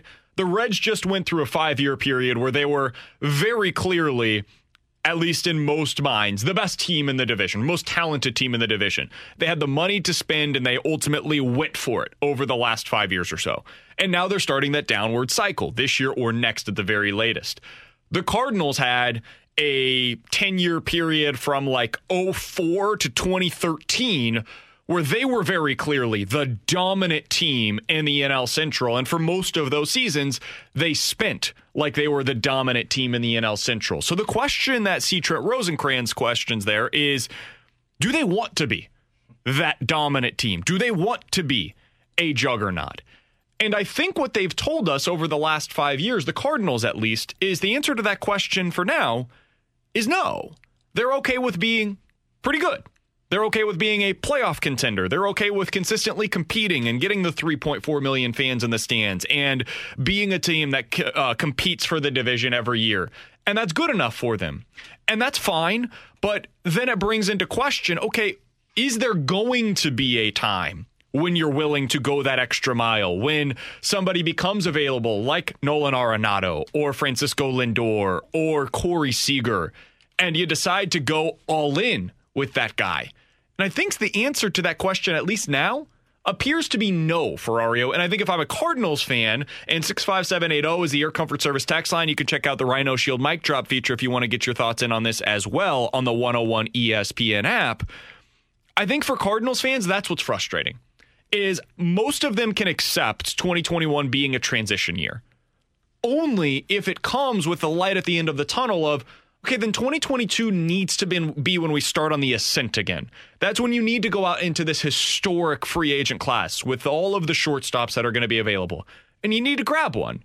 Or if there's a pitcher that becomes available that can give you a 1-2 monster at the top end of the rotation with Jack Flaherty, go get that guy.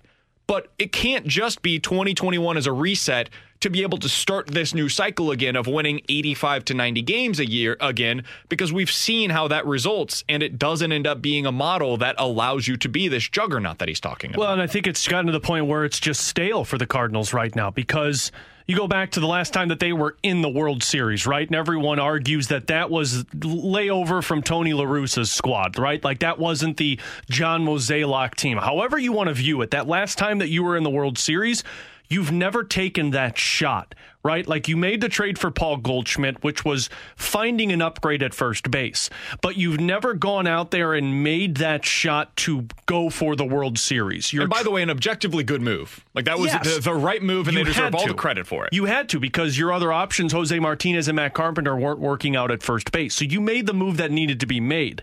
But if you look at what the Dodgers did in Mookie Betts, if you go back and look at what the Nationals did before they won the World Series, go back and look at past World Series champions, you go out to free agency when you've hit that mark and you say, now's the time, and you're willing to spend the money. And I think that's where this frustration comes from. It's not just this transition year.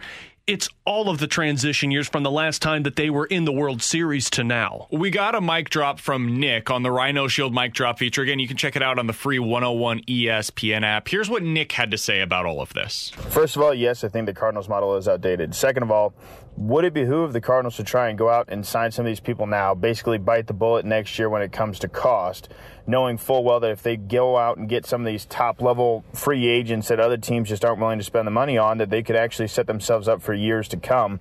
Because what I'm afraid of is that after this year, everybody's going to be in bidding wars for all these teams because everybody will be able to open up the books again, whereas they could get ahead of the game now. And I think that's the concern, right, is, okay, so right now you're not willing to go all in on these guys. And frankly, I understand it. I really do. I can be frustrated by it while also understanding the business side. Bill DeWitt Jr. just took a lot of hits this year. They are one of the teams that got hit the worst by not being able to have any gate revenue. They always consistently have 3.4 million fans through the stands. Mm-hmm. They didn't have that this year. So I get that. But also, this is the time when other teams out there are not trying to spend. We just saw the Reds go through this where they're sending out as much money as they possibly can. There's been indicators from all across baseball that this is just going to be an offseason where teams are not looking to spend by and large. And so the bidding wars, you wouldn't think, are going to be as much as they will be next year when teams have just had a full season of at least some fans in the stand. And then they look to 2022 where, knock on wood, if there's a CBA agreement, they should have full fans in the stands. Now you're going to have a lot more competition for those players that are out on the open market. So it becomes very difficult for the Cardinals to get into what they call the auctions and win those auctions. But they have to. If they're not going to do it this offseason, and I think we'll all understand it, at least to some degree, then at some point you have to be willing to go out there and pay off what you've been selling. Somebody on the text line, 65780, said it's always next year with the Cardinals. That's been their mantra for 5 years now. And that's what the Cardinals are risking by doing this. And they're saying, hey, next year, look to the next year's free agent class.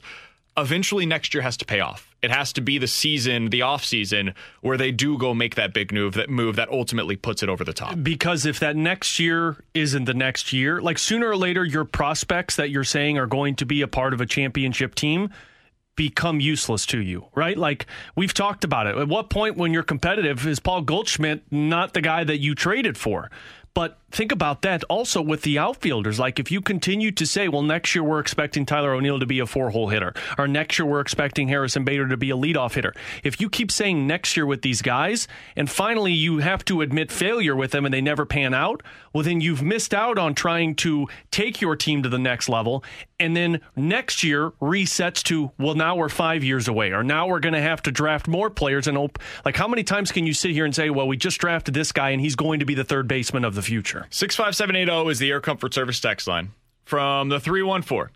Here's the issue for the Cardinals. Our payroll is still very competitive. The problem is that John Mozeliak uses the dollars on players that we don't like. He seems to be the issue. I will always cape for John Mozeliak because I think he's a really good general manager. I think the question is, are they willing to go in on those superstar players where they are in the primes of their careers? We've seen lately Paul Goldschmidt. You get him at the back end of his career. You're willing to give him that 5-year deal, and they deserve credit for it. They gave him $25 million a year. That is a big contract that they were willing to hand out. They gave Yadier Molina $20 million per year. Objectively, a big contract to hand out. They gave Matt Carpenter, God bless him, $18 million per year. Same thing for Miles Mikolas. They're willing to give the money. It's not that they're unwilling to spend. But when you have that 26, 27, 28-year-old player that hits free agency, I'm talking about the likes of Manny Machado or Bryce Harper or next offseason with all of the shortstops, they are unwilling, it appears, to give out that 10-year, 7-year, 8-year deal. And those are the types of players that really change the outlook for your team. And they don't want to get in on those because they don't like the long-term spending. They don't view it as $25 million per year over an extra 3 years. They view it as an extra $75 to $100 million compared to paying the likes of Paul Goldschmidt for that 5-year deal. And it's a fundamental disagreement with how I view those players compared to how they view them. Well, and it brings up what C. Trent also stated about, is this the right blueprint for success? Looking at the Cardinals' way and looking at what they've done, where everyone was trying to mimic what they were doing, at some point you have to ask the question, is that the successful route? Because if they're not willing to do that and not willing to bring those players in, but will do the short-term contracts and hope for the younger players to grow, if you continue to do the same thing over and over, you finally have to look at another team like the Dodgers and say, you know what, maybe this is the blueprint we need to go after. And here is that quote from C. Trent Rosencrans where he was talking about the Cardinals being the North Star for the Cincinnati Reds in recent years. The Reds organization has looked to the Cardinals as a North Star, honestly. They've looked at that as a model, as well they should have. However, is it a model that has been outdated? Is it the past model as opposed to the future model? And I think that's the question that we've been asking here on the show for about a year now. I think it's a question that a lot of Cardinals fans have been wondering basically since 2016 or so. It is the question around baseball. Can you win this way? Can you be sustainable while being around 10th in payroll? Because the Dodgers are very sustainable. They are first or second or third in payroll every year. The Yankees appear to be very sustainable. They're top 3 in payroll every year. Is it possible, if you're not in that top 3 type of a realm in terms of the payroll, to have a sustainable winner that also has that peak years, those peak performances where they are breaking through to win a World Series? We've seen it with the Astros where they went through the cycle of tanking and then ended up having their peak years, albeit with some cheating involved. The Cubs did the same thing. Yeah. The Royals did the same thing. A lot of the teams that have had those one-offs in recent years have been, you go through the cycle of tanking and then build, and then tank and then build, and then tank and then build. Is that the only way to do it if you're not a top 3 payroll team? It's a question that all of baseball right now is trying to answer, and it's affecting the Cardinals as much as anybody else in the game right now. With Alex Ferrario, I'm Brandon Kiley. It's BK and Ferrario on 101 ESPN. Coming up next, let's dive into the junk drawer here on BK and Ferrario on 101 ESPN. We're back to the Ribs and BK podcast on 101 ESPN.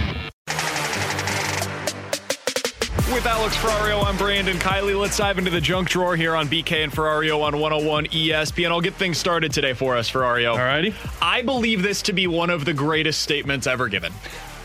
So if you missed the news yesterday, UNLV quarterback Max Gilliam was in the headlines for something that I deem to be not only not unfortunate, something that as the quarterback at UNLV, I actually think this is exactly what should be taking place. So here is his statement that comes from his notes app on his phone that I'm looking at right now, and it appears that he's around 15-20% in terms of his charge. It's just the straight screenshot that he put onto Twitter.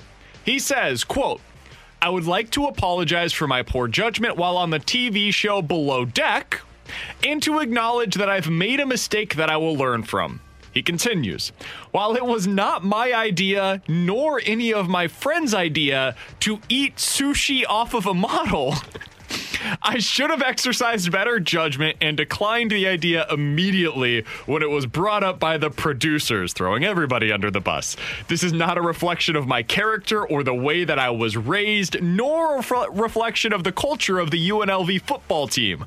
I would like to humbly move past this and focus on my time and energy as we continue to prepare for our game against the University of Hawaii this weekend. Thank you, Max Gilliam."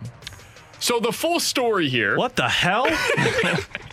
Max Gilliam was featured on the show Below Deck, which from what I understand, it is a reality TV show. Is this like Real World?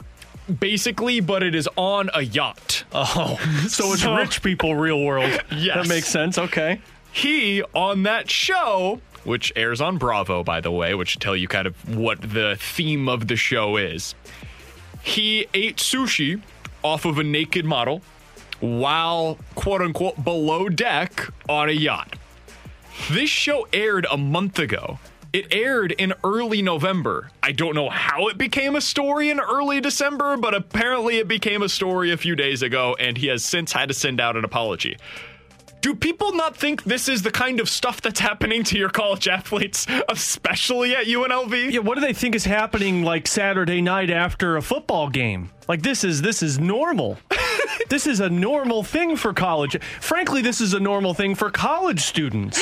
Eating sushi off of naked models is what should be expected from Max Gilliam. What kind of world are we living in that you have to apologize for eating sushi off of a model, and then he's blaming the producers? Hey, what a statement. Hey, I would like to apologize for my poor judgment. Hey, if a producer's telling me to do something with, money involved with it, probably going to do it if it's not murder. Ferrario, what do you have for us today in the Junk Drawer, man? To me. Well, here's something else that I guess somebody's telling them to do.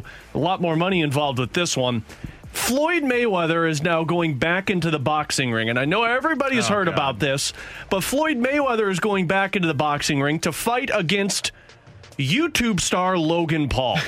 My first question is, why the hell are we here right now? Like, this is the ultimate junk in the junk drawer of a YouTube star who has fought another YouTube star and won, then fought a basketball star who had zero training in boxing and won.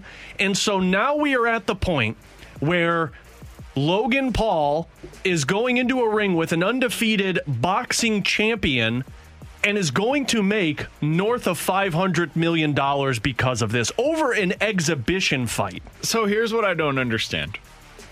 Like, I get the appeal of watching Mike Tyson in a exhibition boxing match. I really do understand the appeal. At least there's power there. There's seeing a guy that once was one of the most feared human beings on the planet. Yep.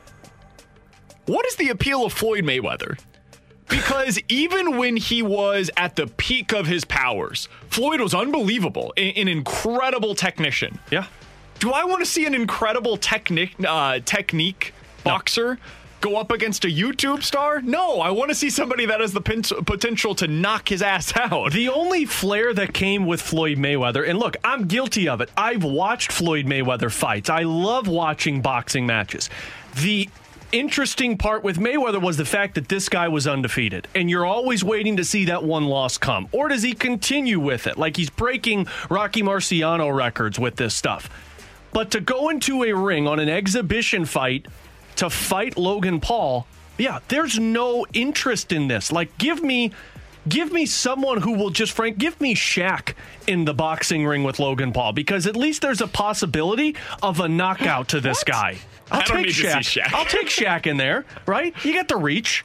I would rather, like, Evander Kane. I would rather see Evander Kane or in this Ryan one. Reeves. Sure, absolutely. Somebody that is coming in that it's just going to be entertaining. I know one thing about watching Floyd Mayweather from watching him over the years. This is not going to be entertaining. By the way, it's Jake Paul that's coming in. Jake Paul is the one that fought Nate Robinson. Mm-hmm. This one is Logan Paul. This is his brother. Two brothers apparently are YouTube stars that also decided to box on the side. I don't totally understand it, but whatever. Both had boxing matches as well. But the only good thing that came from this, BK, it's the fact that Snoop Dogg's getting back into the broadcast booth. He's apparently calling this match. Fantastic. So I'm in on that part of it. At least that'll make it a little bit more tolerable. But I was not clamoring to see another fight from Floyd Mayweather. No. With Alex Ferrario, I'm Brandon Kiley. It's BK and Ferrario on 101 ESPN.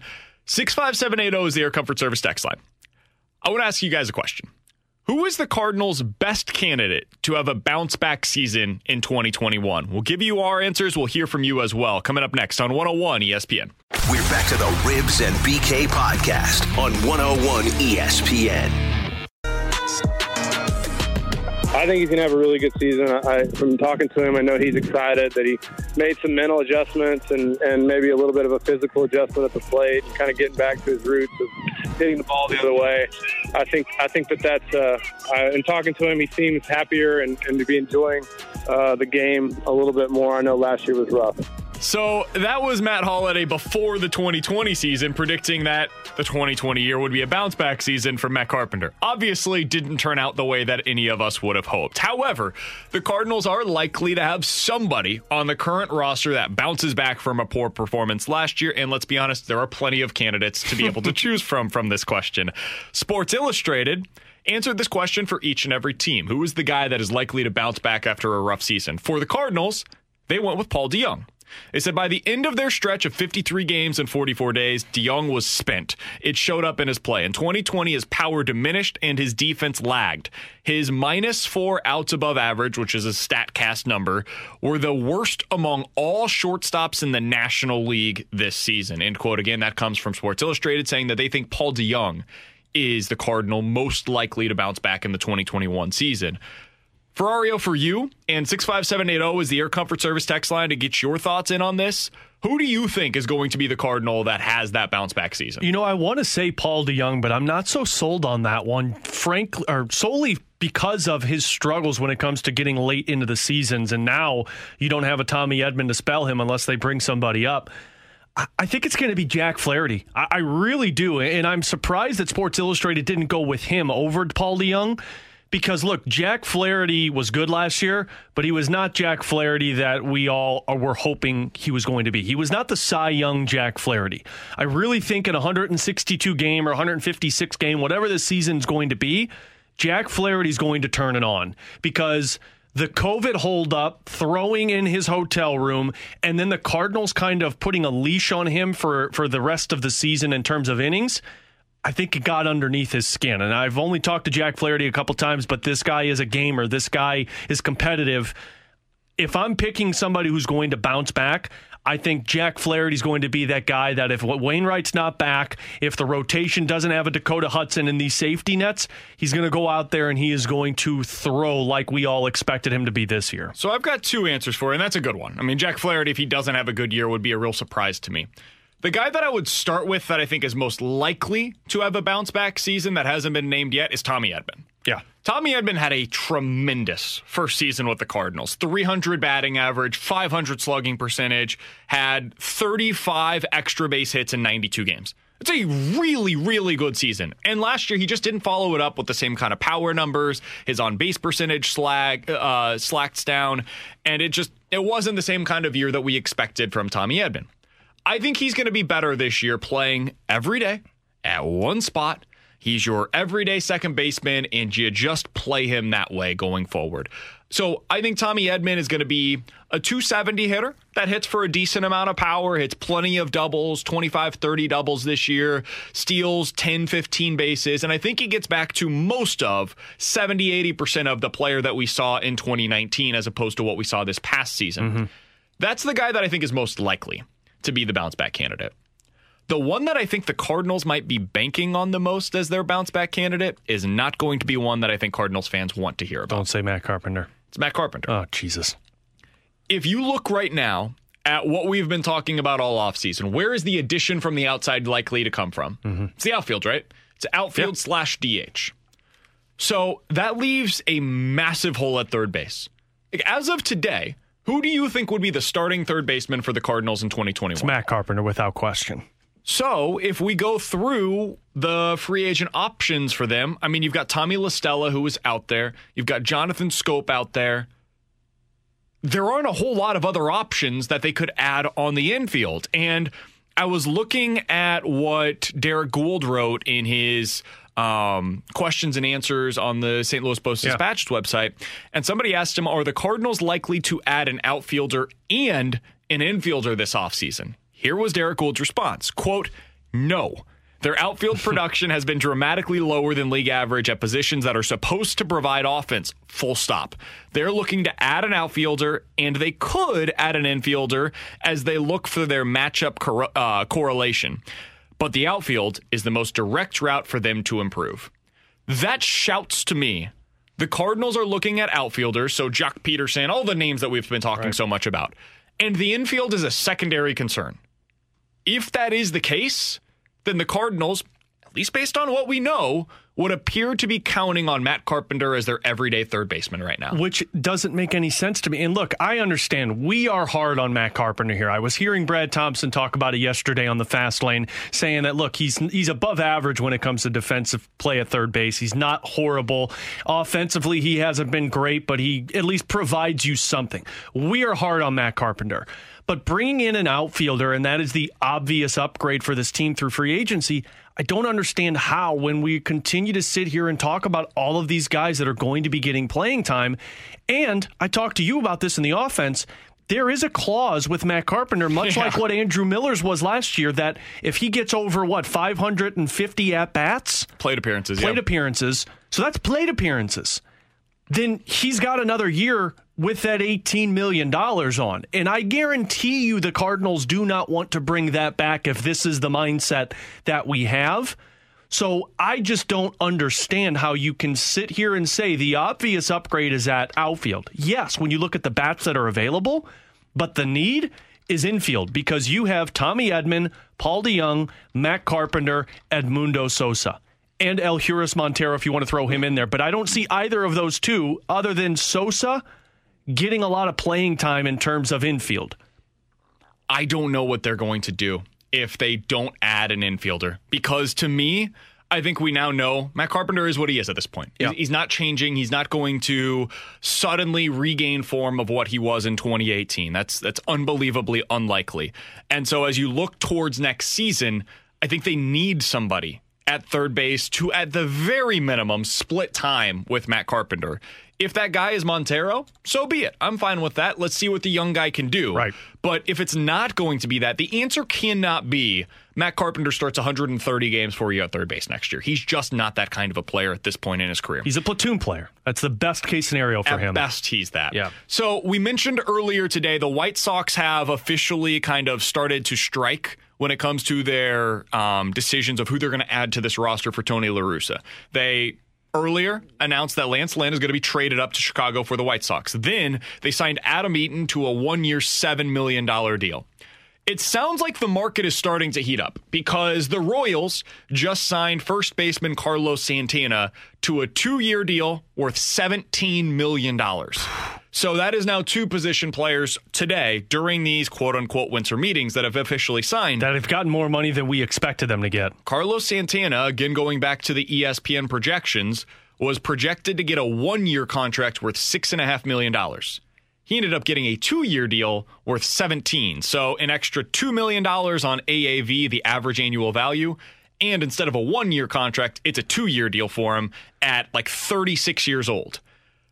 Alex, I'm starting to think that we are looking at a market that is going to be more robust than any of us expected. And maybe this changes as time goes on. And there's guys that are, you play this game of musical chairs and there's somebody that is left without a seat. And that's where the value can be had. And it's going to be in February or so that those signings are happening. But man, based on what we saw from the pitching market early and what we're seeing so far today, and it's only 2 deals, but so far today, the indications certainly seem to be that it's going to be more expensive to acquire this power, these position players that are everyday players for you than we were expecting, especially in a pandemic offseason. This is really interesting because it's not the way that off seasons usually go in baseball, right? Like these guys don't sign until George Springer has signed his contract. That's when you start to see these players make their signings.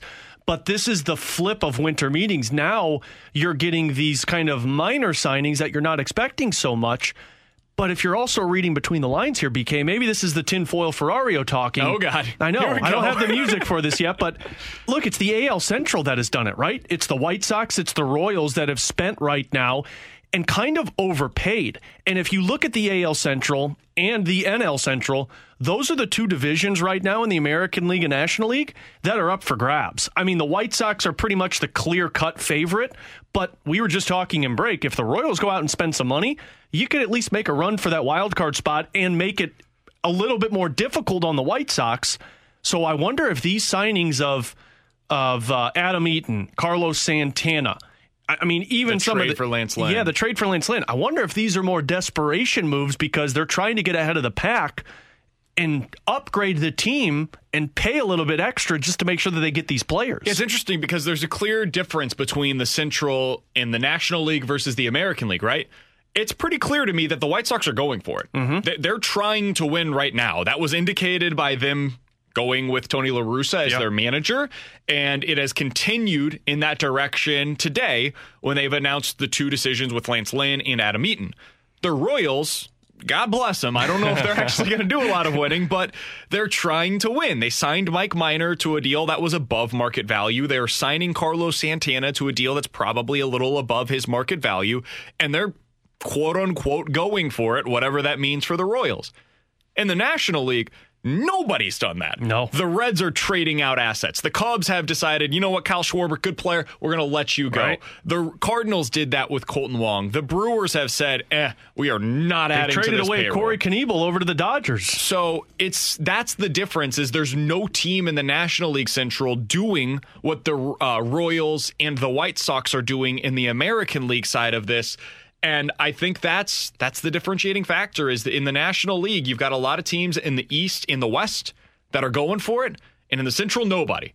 In the American League, there are 2 teams right now that are showing that they would like to compete and would like to continue signing to make their team better for 2021, and there's not a whole lot of appetite for that. So now that we've seen the numbers for Eaton and Santana, does this start to make you doubt the Cardinals' upgrade with this free agent market? Because these markets are pretty out of the reach of the Cardinals' interest. It makes me think that it's going to take longer than we expected. Yeah.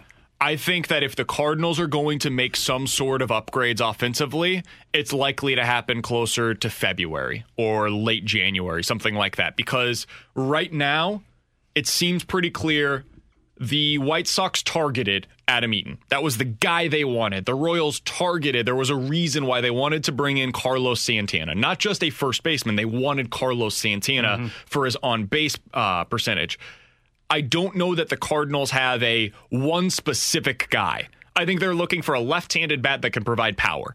I don't know if it much matters what the name is on the back of the jersey. They just know the profile that they want. And so if there's 4 guys out there that fit that profile, they're fine with whoever that last guy is that's left without a seat at the table, and they'll go ahead and sign that guy late in the process because it's going to be cheaper than the other player. So I think that's going to be the route that they decide to choose here. It's not sexy, but it could probably be effective, and it ends up with them having a little bit more value out there. With Alex Ferrario, I'm Brandon Kiley. It's BK and Ferrario on 101 ESPN. Coming up next, 65780 is the Air Comfort Service text line. Let's play a game of Bet It or Forget It on 101 ESPN. We're back to the Ribs and BK podcast on 101 ESPN.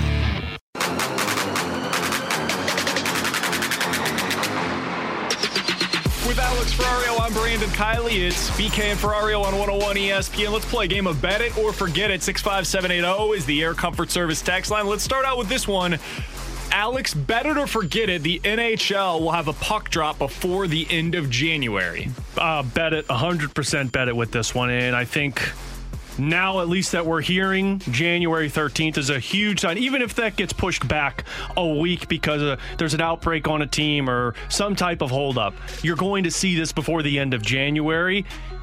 The only holdup I would say is that Board of Governors approval, where you need 2/3 of the vote. But like Jeremy told us earlier in the show, which you can hear it on the podcast presented by I Care. How about that one for you? Oh my God, I did it again. I promise. Wow. Close enough. Okay, I'm going to stop doing that. But anyway, Jeremy basically said that should be an easy approval. I'm just going to stop trying to do that here. He said it should be an easy approval, so I'm going to bet it on that. I'm going to bet it as well. I think the NHL will be back in action by the end of January. I mean, based on all of the projections of mid-January, at a minimum, I think they get it in before the start of February. So I'm definitely going to bet this. I think the biggest question is what the format's going to be. Are they going to be playing in their host cities? Mm-hmm. Is there going to be some sort of a quote-unquote hub city format where they're in for 2 weeks, they come back home for a week, then they go back to the hub for a couple of weeks to play like 10 games? That's what I'm most interested in at this point. Do you think that they're leaning one way or the other, Ferrario? I think they're leaning towards the home stadiums. I really do. Like, I haven't even heard them bring up the possibility of doing these, like, hub cities anymore. Like, now the reports are playing, like, baseball series against teams when you get into their stadium, so it's less travel. So I think the hope is, at least from the NHL, that by March, April, maybe May, hopefully by postseason, there's going to be fans in the stands, so start it off with empty stadiums. Bet it or forget it. 65780 is the Air Comfort Service text line from the 636. Bet it or forget it. The Cardinals will sign a player for more than $5 million this offseason. Forget it. Well, I guess there's a caveat on this one. Unless it's Yadier Molina, I'm forgetting it. let's put the caveat in. Bet it or forget it, the Cardinals will sign a player from outside of the organization that is worth more than $5 million. I'm forgetting it because I know that the Cardinals can look at guys and say, we can get this person for cheap. Like, it's not going to be these big names that we talk about. Like, even Jock Peterson, I think now that Adam Eaton has signed for $7 million and $8 with the option, Jock Peterson, a World Series champion, is going to get more than that. So I'm forgetting this because if the Cardinals are making a signing, it's going to be a guy like Brad Miller, who they know. Oh, boy. I know, Millsy, he can come in for $2-3 million and be effective for him. I'm gonna bet it. I don't feel good about it, but the reason why I'm betting it is because I don't think there's going to be a whole lot of players out there that are under this market. Like, $5 million seems to be what you're paying for any sort of middling bat. If Adam Eaton is getting $7 million as a 31-year-old outfielder that gets on base at a decent clip but doesn't really hit for much power now, I think that's kind of the going rate. You're going to see something similar for Eddie Rosario, for Jock Peterson, I think David Duvall is even going to be around this $5 million range now. I don't think they're going to find anybody that significantly upgrades the lineup for less than this. So I think they're going to be forced into signing somebody for at least $5 million. So I'll go ahead and bet it. Well, that we believe upgrades this offense. They'll believe that they'll upgrade the offense for less than $5 million. Touche. 65780 is the Air Comfort Service text line for Bet It or Forget It. Bet It or Forget It, Jordan Kyrou will finish this upcoming season with at least 10 goals. Bet it or forget it, Jordan Kyrou finishes with at least 10 goals in this upcoming season. Oh, man. My gut's saying to forget it, but I'm going to bet this one because of the position he's going to be in. Without Tarasenko, if this starts on January 13th, Tarasenko wasn't supposed to be reevaluated till February. You would imagine that's going to take you a little bit into February. You're looking at a little over a month if you start on January 13th of Kyrou being a top six forward. He's going to be playing with Shannon Schwartz, if not playing with O'Reilly and Perron at some point if they move Sanford around. And even when those guys come back, you're going to see him in a top 9 role because you really got to find out who he is. I don't know if he's going to be able to complete that, but I'm going to bet it because I'm expecting it to happen, as BK likes to say. I believe it.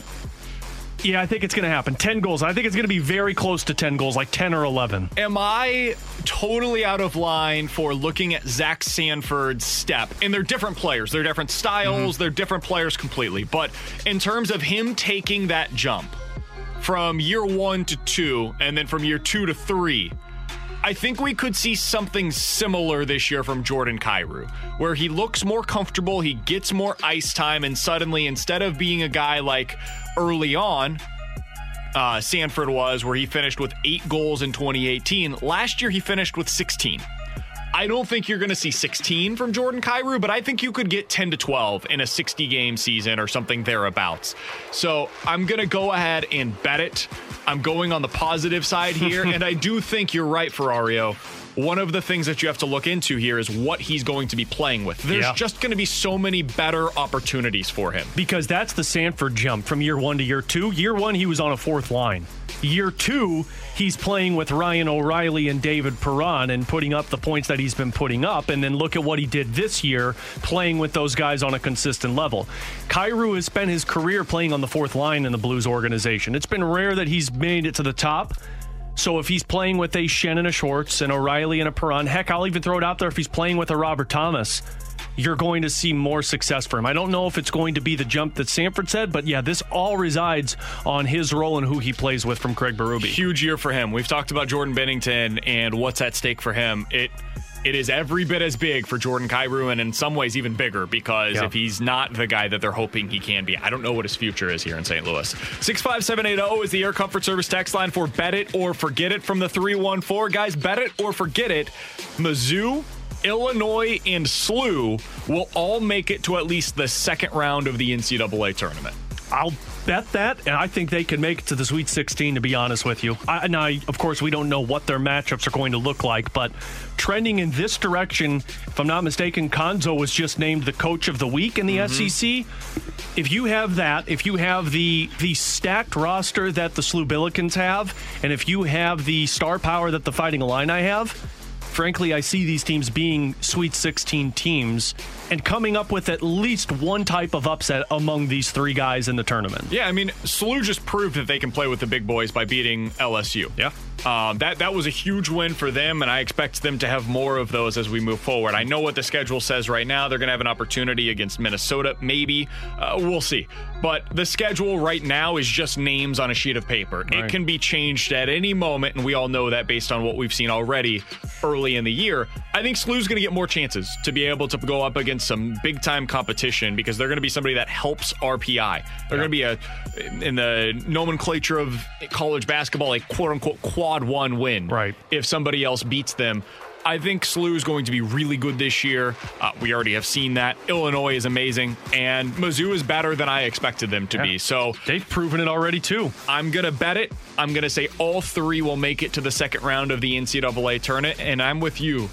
I think that any of them could make a run, not only to the Sweet 16, but it wouldn't be stunning to me if any of them made a run to the Elite Eight if they get the right draw. It's always about matchups, but if they get the right draw. Those SLU matchups, BK, are going to be big when they play Richmond because Richmond is the team I think that everyone looks at in the A-10 and says they're the favorite to come away with it. If SLU can compete with those guys and beat those guys, that's where you're looking at a team that in the Elite Eight. Final one for you. Bet it or forget it. Washington, not New York, who we talked so much about over the weekend. Washington is going to be the team that ultimately wins the NFC East. Bet it. I mean, look at the teams that this Washington team has played against. I mean, of course, Pittsburgh, what you're coming off with, but I mean, since Alex Smith has returned, they've given themselves a legit quarterback. That defense still is top in the league in terms of pass defense, which put them up against a team like the Pittsburgh Steelers. Heck, put them up against a team like the Kansas City Chiefs. They're going to make it at least interesting now with a quarterback. The Giants came away with some pretty big mojo after that win over the Seahawks. You got to give credit where credit's due, but to me, that was also lightning in a bottle with Colt McCoy. Now, when Daniel Jones comes back, maybe they can continue that success. Maybe the defense continues, but I don't see anybody doing what Washington's doing right now with their talent on both sides of the field. Let's go through the schedules real quick. So the Giants are 5-7, as are Washington, and both New York currently has the tiebreaker because they beat Washington head-to-head twice. So if they both finish with the same record, it'll be New York, the Giants, that ultimately make the playoffs. The Giants have the Cardinals, Browns, at the Ravens, and Cowboys to finish out the season. I don't think the Giants are going to be able to beat the Browns. I wouldn't expect them to beat the Ravens on the road, but we'll see. Cardinals are a toss-up right now, and the Cowboys, I would think that they would win. So 2-2 at best, probably 1-3, we'll see. Washington's schedule at the 49ers, which is in Arizona. It's going to be tough. Seahawks at home. That's going to be tough. Panthers, and then at the Eagles in the final week of the season. 2-2, very realistic there. Maybe possible for 3-1 if they could beat the 49ers, but that's going to be a tough game there as well. This is going to come down to the final week. I'm going to go ahead and forget it. I will take the Giants just because they currently have the tiebreaker, and I think both teams end up at 7-9, 6-10. I'll tell you the one to be watchful of is that Seahawks game. I mean, we just saw the Giants do it, and Washington has a better secondary defense than what the Giants do. Yep. And, I mean, you take that away from Seattle, Washington has a pretty damn good offense when things are clicking for them. I mean, it would surprise the hell out of me, but I wonder if they could go 4-0 in those last four games. He's Alex Ferrario. I'm Brandon Kiley. It is BK and Ferrario on 101 ESPN. Coming up next, are you going to judge the Cardinals based on what they do in 2021? Because yesterday we talked with Jesse Rogers, and there's at least one fan base in the NL Central that is not going to do that for their general manager. We'll talk about that coming up next on 101 ESPN. We're back to the Ribs and BK podcast on 101 ESPN. I'd almost do the mini rebuild, retool now anyway. Who knows what next season's going to look like? You can slide by in 21. People are worried about their jobs, looking elsewhere. Like, no one's holding Jed Hoyer's feet to the fire his first year as president during a pandemic if the Cubs don't win the World Series. That's my opinion. That was Jesse Rogers with us yesterday of ESPN.com. If you missed any of that interview, 101ESPN.com, the free 101 ESPN app. It's all presented by I Promise. So Jesse Rogers says nobody's going to judge what the Cubs do this upcoming year, because Jed Hoyer's in his first year as the president of baseball operations, and everybody understands this is a team that's about to go through a time of transition. I wanted to ask you guys, 65780 is the Air Comfort Service text line. Do we have that same feeling about the Cardinals? Because obviously, John Mozeliak is in a very different situation. He's been here for a decade now. Meanwhile, Jed Hoyer is in year one running the Cubs. The Cubs are very clearly going into the downturn of their cycle. The Cardinals sell it to their fan base very clearly that they're going to be in 90 wins, at least in contention, every single season. So, are the Cardinals going to be judged on wins and losses this year? Are they going to be judged based on what they do in the offseason going into the 2022 season? How are we viewing right now, Alex, what a successful 2021 looks like for the Cardinals? Boy, I don't think he should be judged off of this upcoming season because of everything we've been told. But I think from a fan's perspective, he's going to be judged by this. I think a lot of people are going to be calling for John Mozeliak's head if they don't, one, do anything this offseason, two, don't compete in the NL Central that has already been labeled the poo-poo division in itself, as we were talking with C. Trent Rosenkrantz. Look, Jed Hoyer is... he's kind of in the same situation, too, though. Like, I know he hasn't been there, but he's been working underneath Theo Epstein. So it's kind of like he's the right-hand man. He's the Michael Gersh to John Mozeliak.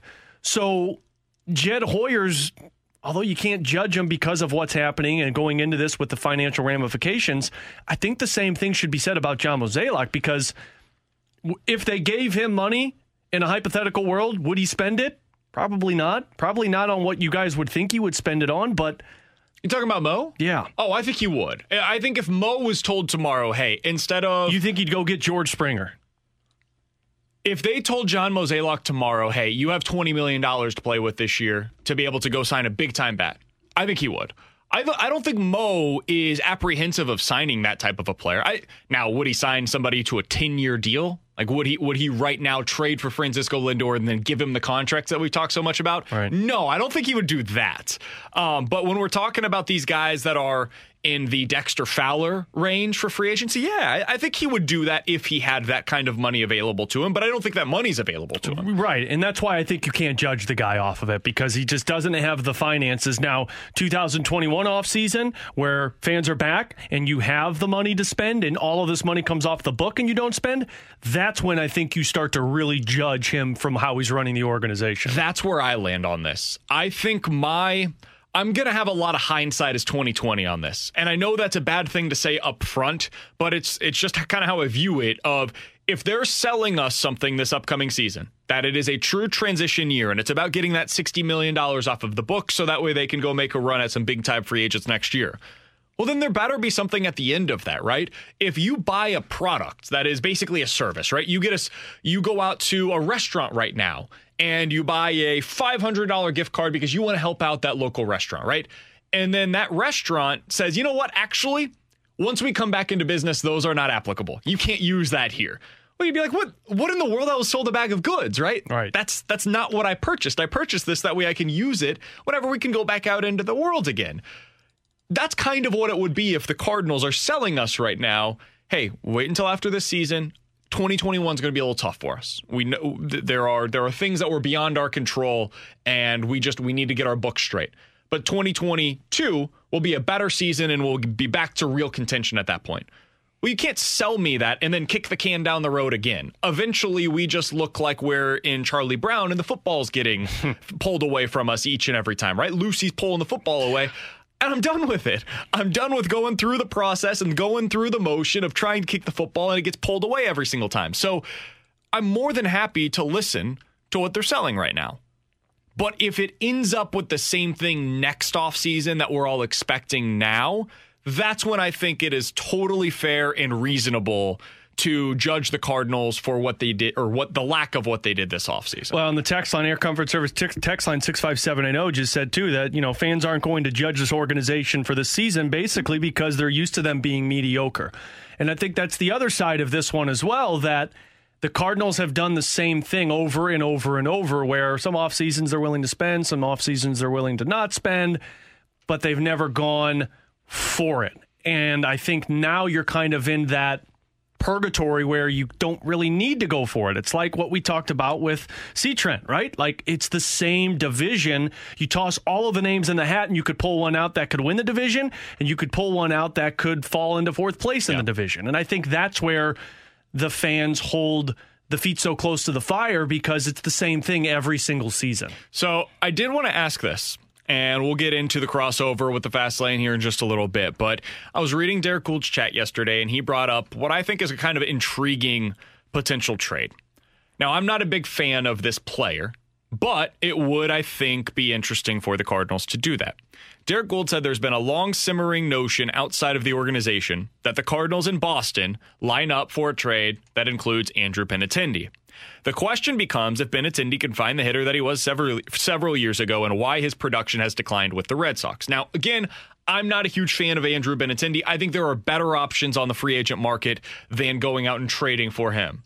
That being said, this is also the team, the Red Sox, that have been rumored, kind of connected in a roundabout way, not actually truly officially like reported that they're interested in, but connected to Carlos Martinez. If I told you today the Cardinals could trade Carlos Martinez for Andrew Benintendi, and that's their outfield acquisition to be able to upgrade the offense, while also removing that money, Carlos Martinez's $12 million salary, from the books, would you like that deal? Would that make sense to you for the Cardinals? Hell yeah. Where do I sign? Where do I sign right now? He's an upgrade over Tyler O'Neill. I mean, look, I know his seasons haven't been great, but, I mean, he still provides you a better on-base percentage, provides you better defense, and he provides you a little bit more upside on the offensive side as well. So this is a guy that, and if he's got options, correct? Like, this is a guy who's not making a ton of money. He's got options, and you're offsetting all of this money for Carlos Martinez. My one question would be, does he fit with what you need? And the answer to that question is yeah. He crushes right-handed pitching. He has an 821 OPS against righties, so you could just do a true platoon, kind of like what we've been talking about with Jock Peterson. Yeah. He fits what we're talking about with the mold there of you play him against righties, you play Harrison Bader against lefties, you use two players to become one good outfielder. Again, I'm not a huge fan of the player. I don't think Andrew Benintendi is the cure-all to what plagues the Cardinals right now. But if it means you could trade Carlos and get rid of that salary, and I think it's like a $6 million difference between the two, so you save $6 million in this, and then maybe you use that, so that $6 million to go sign your guy, Jonathan Schoop. So now suddenly, instead of Carlos, I have Andrew Benintendi in the outfield and Jonathan Schoop in the infield. Now I'm feeling a lot better about what the Cardinals look like next year from the 573. BK, did you know Andrew Benintendi lives in St. Louis? I do, and that's why this has been speculated for so long. Yeah, big Blues fan. It's one of the reasons why so many people connect him with the Cardinals and why people think that he would be a good fit here in St. Louis, because if he ends up being good, he would likely stay here for the long term. So that's something that I would be interested in. I don't know how much interest the Boston Red Sox would have in that deal. Especially taking on Carlos Martinez's contract for one season, which, yes, it's only one season, but you're taking on a guy who's been injured. You don't know if he could be there. And you're also taking on someone who has been in the past a problem for organizations. But if you're Boston, where are you going? You didn't bring back Jackie Bradley Jr. You traded away Mookie Betts. You really don't have much going for you right now. Maybe you look at this as an offset of somebody that you had control over, and you get rid of a contract that, in all intents and purposes, is a 1 year offset for Carlos Martinez. Yeah, it'd be interesting. I'd sign it right now, though. And by the way, Benintendi is on the last year of his 2-year, $10 million deal, so he would be a free agent, so I he's believe, after... No, there's one more year left on it after this upcoming season. So you get 2 years of $10 million, which is much better than the 18 that you're paying Carlos, and on top of it, you get a better outfielder. With Alex Ferrario, I'm Brandon Kiley. It's BK and Ferrario on 101 ESPN. We'll cross things over with the Fast Lane coming up next. We're back to the Ribs and BK podcast on 101 ESPN.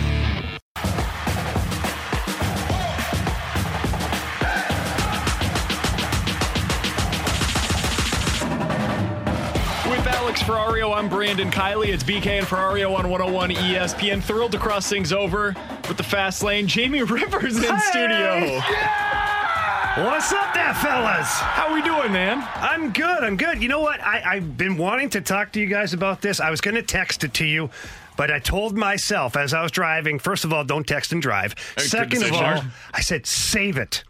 The rule of radio. Save it, right? So I heard your junk drawer today. And Max Gilliam? Yeah. Okay, I saw that episode. Of course you did. So when you saw this news, you were like, wait a second, I saw this like 6 weeks ago. Forever ago. And it really, okay, so the headlines, quite honestly, they paint a better picture than what it really was. And what I'm saying is they talk about, they ate sushi off a nude model and all this stuff. Sounds fun. Like, sign me up. Sounds like a Jamie Rivers weekend. Sounds good to me. Sounds like a story that I would have heard from Jamie Rivers in recent weeks. That's a good point. Not yet. However, if I was there, absolutely. But they forget to mention they had these massive lily pads covering up all the regions that one would like to have covered up if you were that said model. I mean, right? It was on Bravo. We're not talking about an HBO show here. Yeah, it wasn't like Cinemax here. Were chopsticks involved too? Because maybe was he picking them up with the chopsticks off of, or was he going straight mouth they were going straight mouth to nude? Okay. No, it wasn't mouth. They went hands. There was nobody that went for the mouth sushi on. So this is different than belly button shots, people. It is a little bit different. Although there may have been some sake later on that may have been in the belly button. But the guests were doing it to each other. It got wild. There's no doubt about it, but not with the model. So I saw that episode and I didn't think much of it. And now he comes out with this big apology. What a ridiculous apology that needed to be made. Come on. UNLV, you're in Las Vegas. Like, what did you expect when you decided to have a football team in Vegas? And you're not even in Vegas when it happened. You're out in the Mediterranean on a mega yacht that somebody's parents paid like $300,000 for this thing. And producers are telling you to do things on television. I would imagine they knew that the quarterback was on this show. They pick it, right? Like Johnny Damon has been on twice when he's booked cruises. Like it's good for business if you have somebody somewhat recognizable that gets on your boat for this charter and you're filming. And Andy's not an idiot over there at Bravo. Was he apologizing more on the college side, or was he apologizing more for the stock in the NFL? Oh, I don't know if he's even an NFL prospect. Or is he apologizing because he had a girlfriend? That's a good question. I didn't even think of that one. Never know. So, on to the stuff that really does matter. Wait, what? I think I'm getting shot in the ass today. Or this week at some point. I didn't even agree to be a part of the Fastlane Rizzuto Show challenge. First of all, you were signed as a free agent. You don't have to be contacted for that. I feel like are you sure about that? I think you have to agree to that. Listen, that's how it happened to me, too. So I figured that's just Russia. How they do things around here. That was Russia, and I really didn't have a say in that.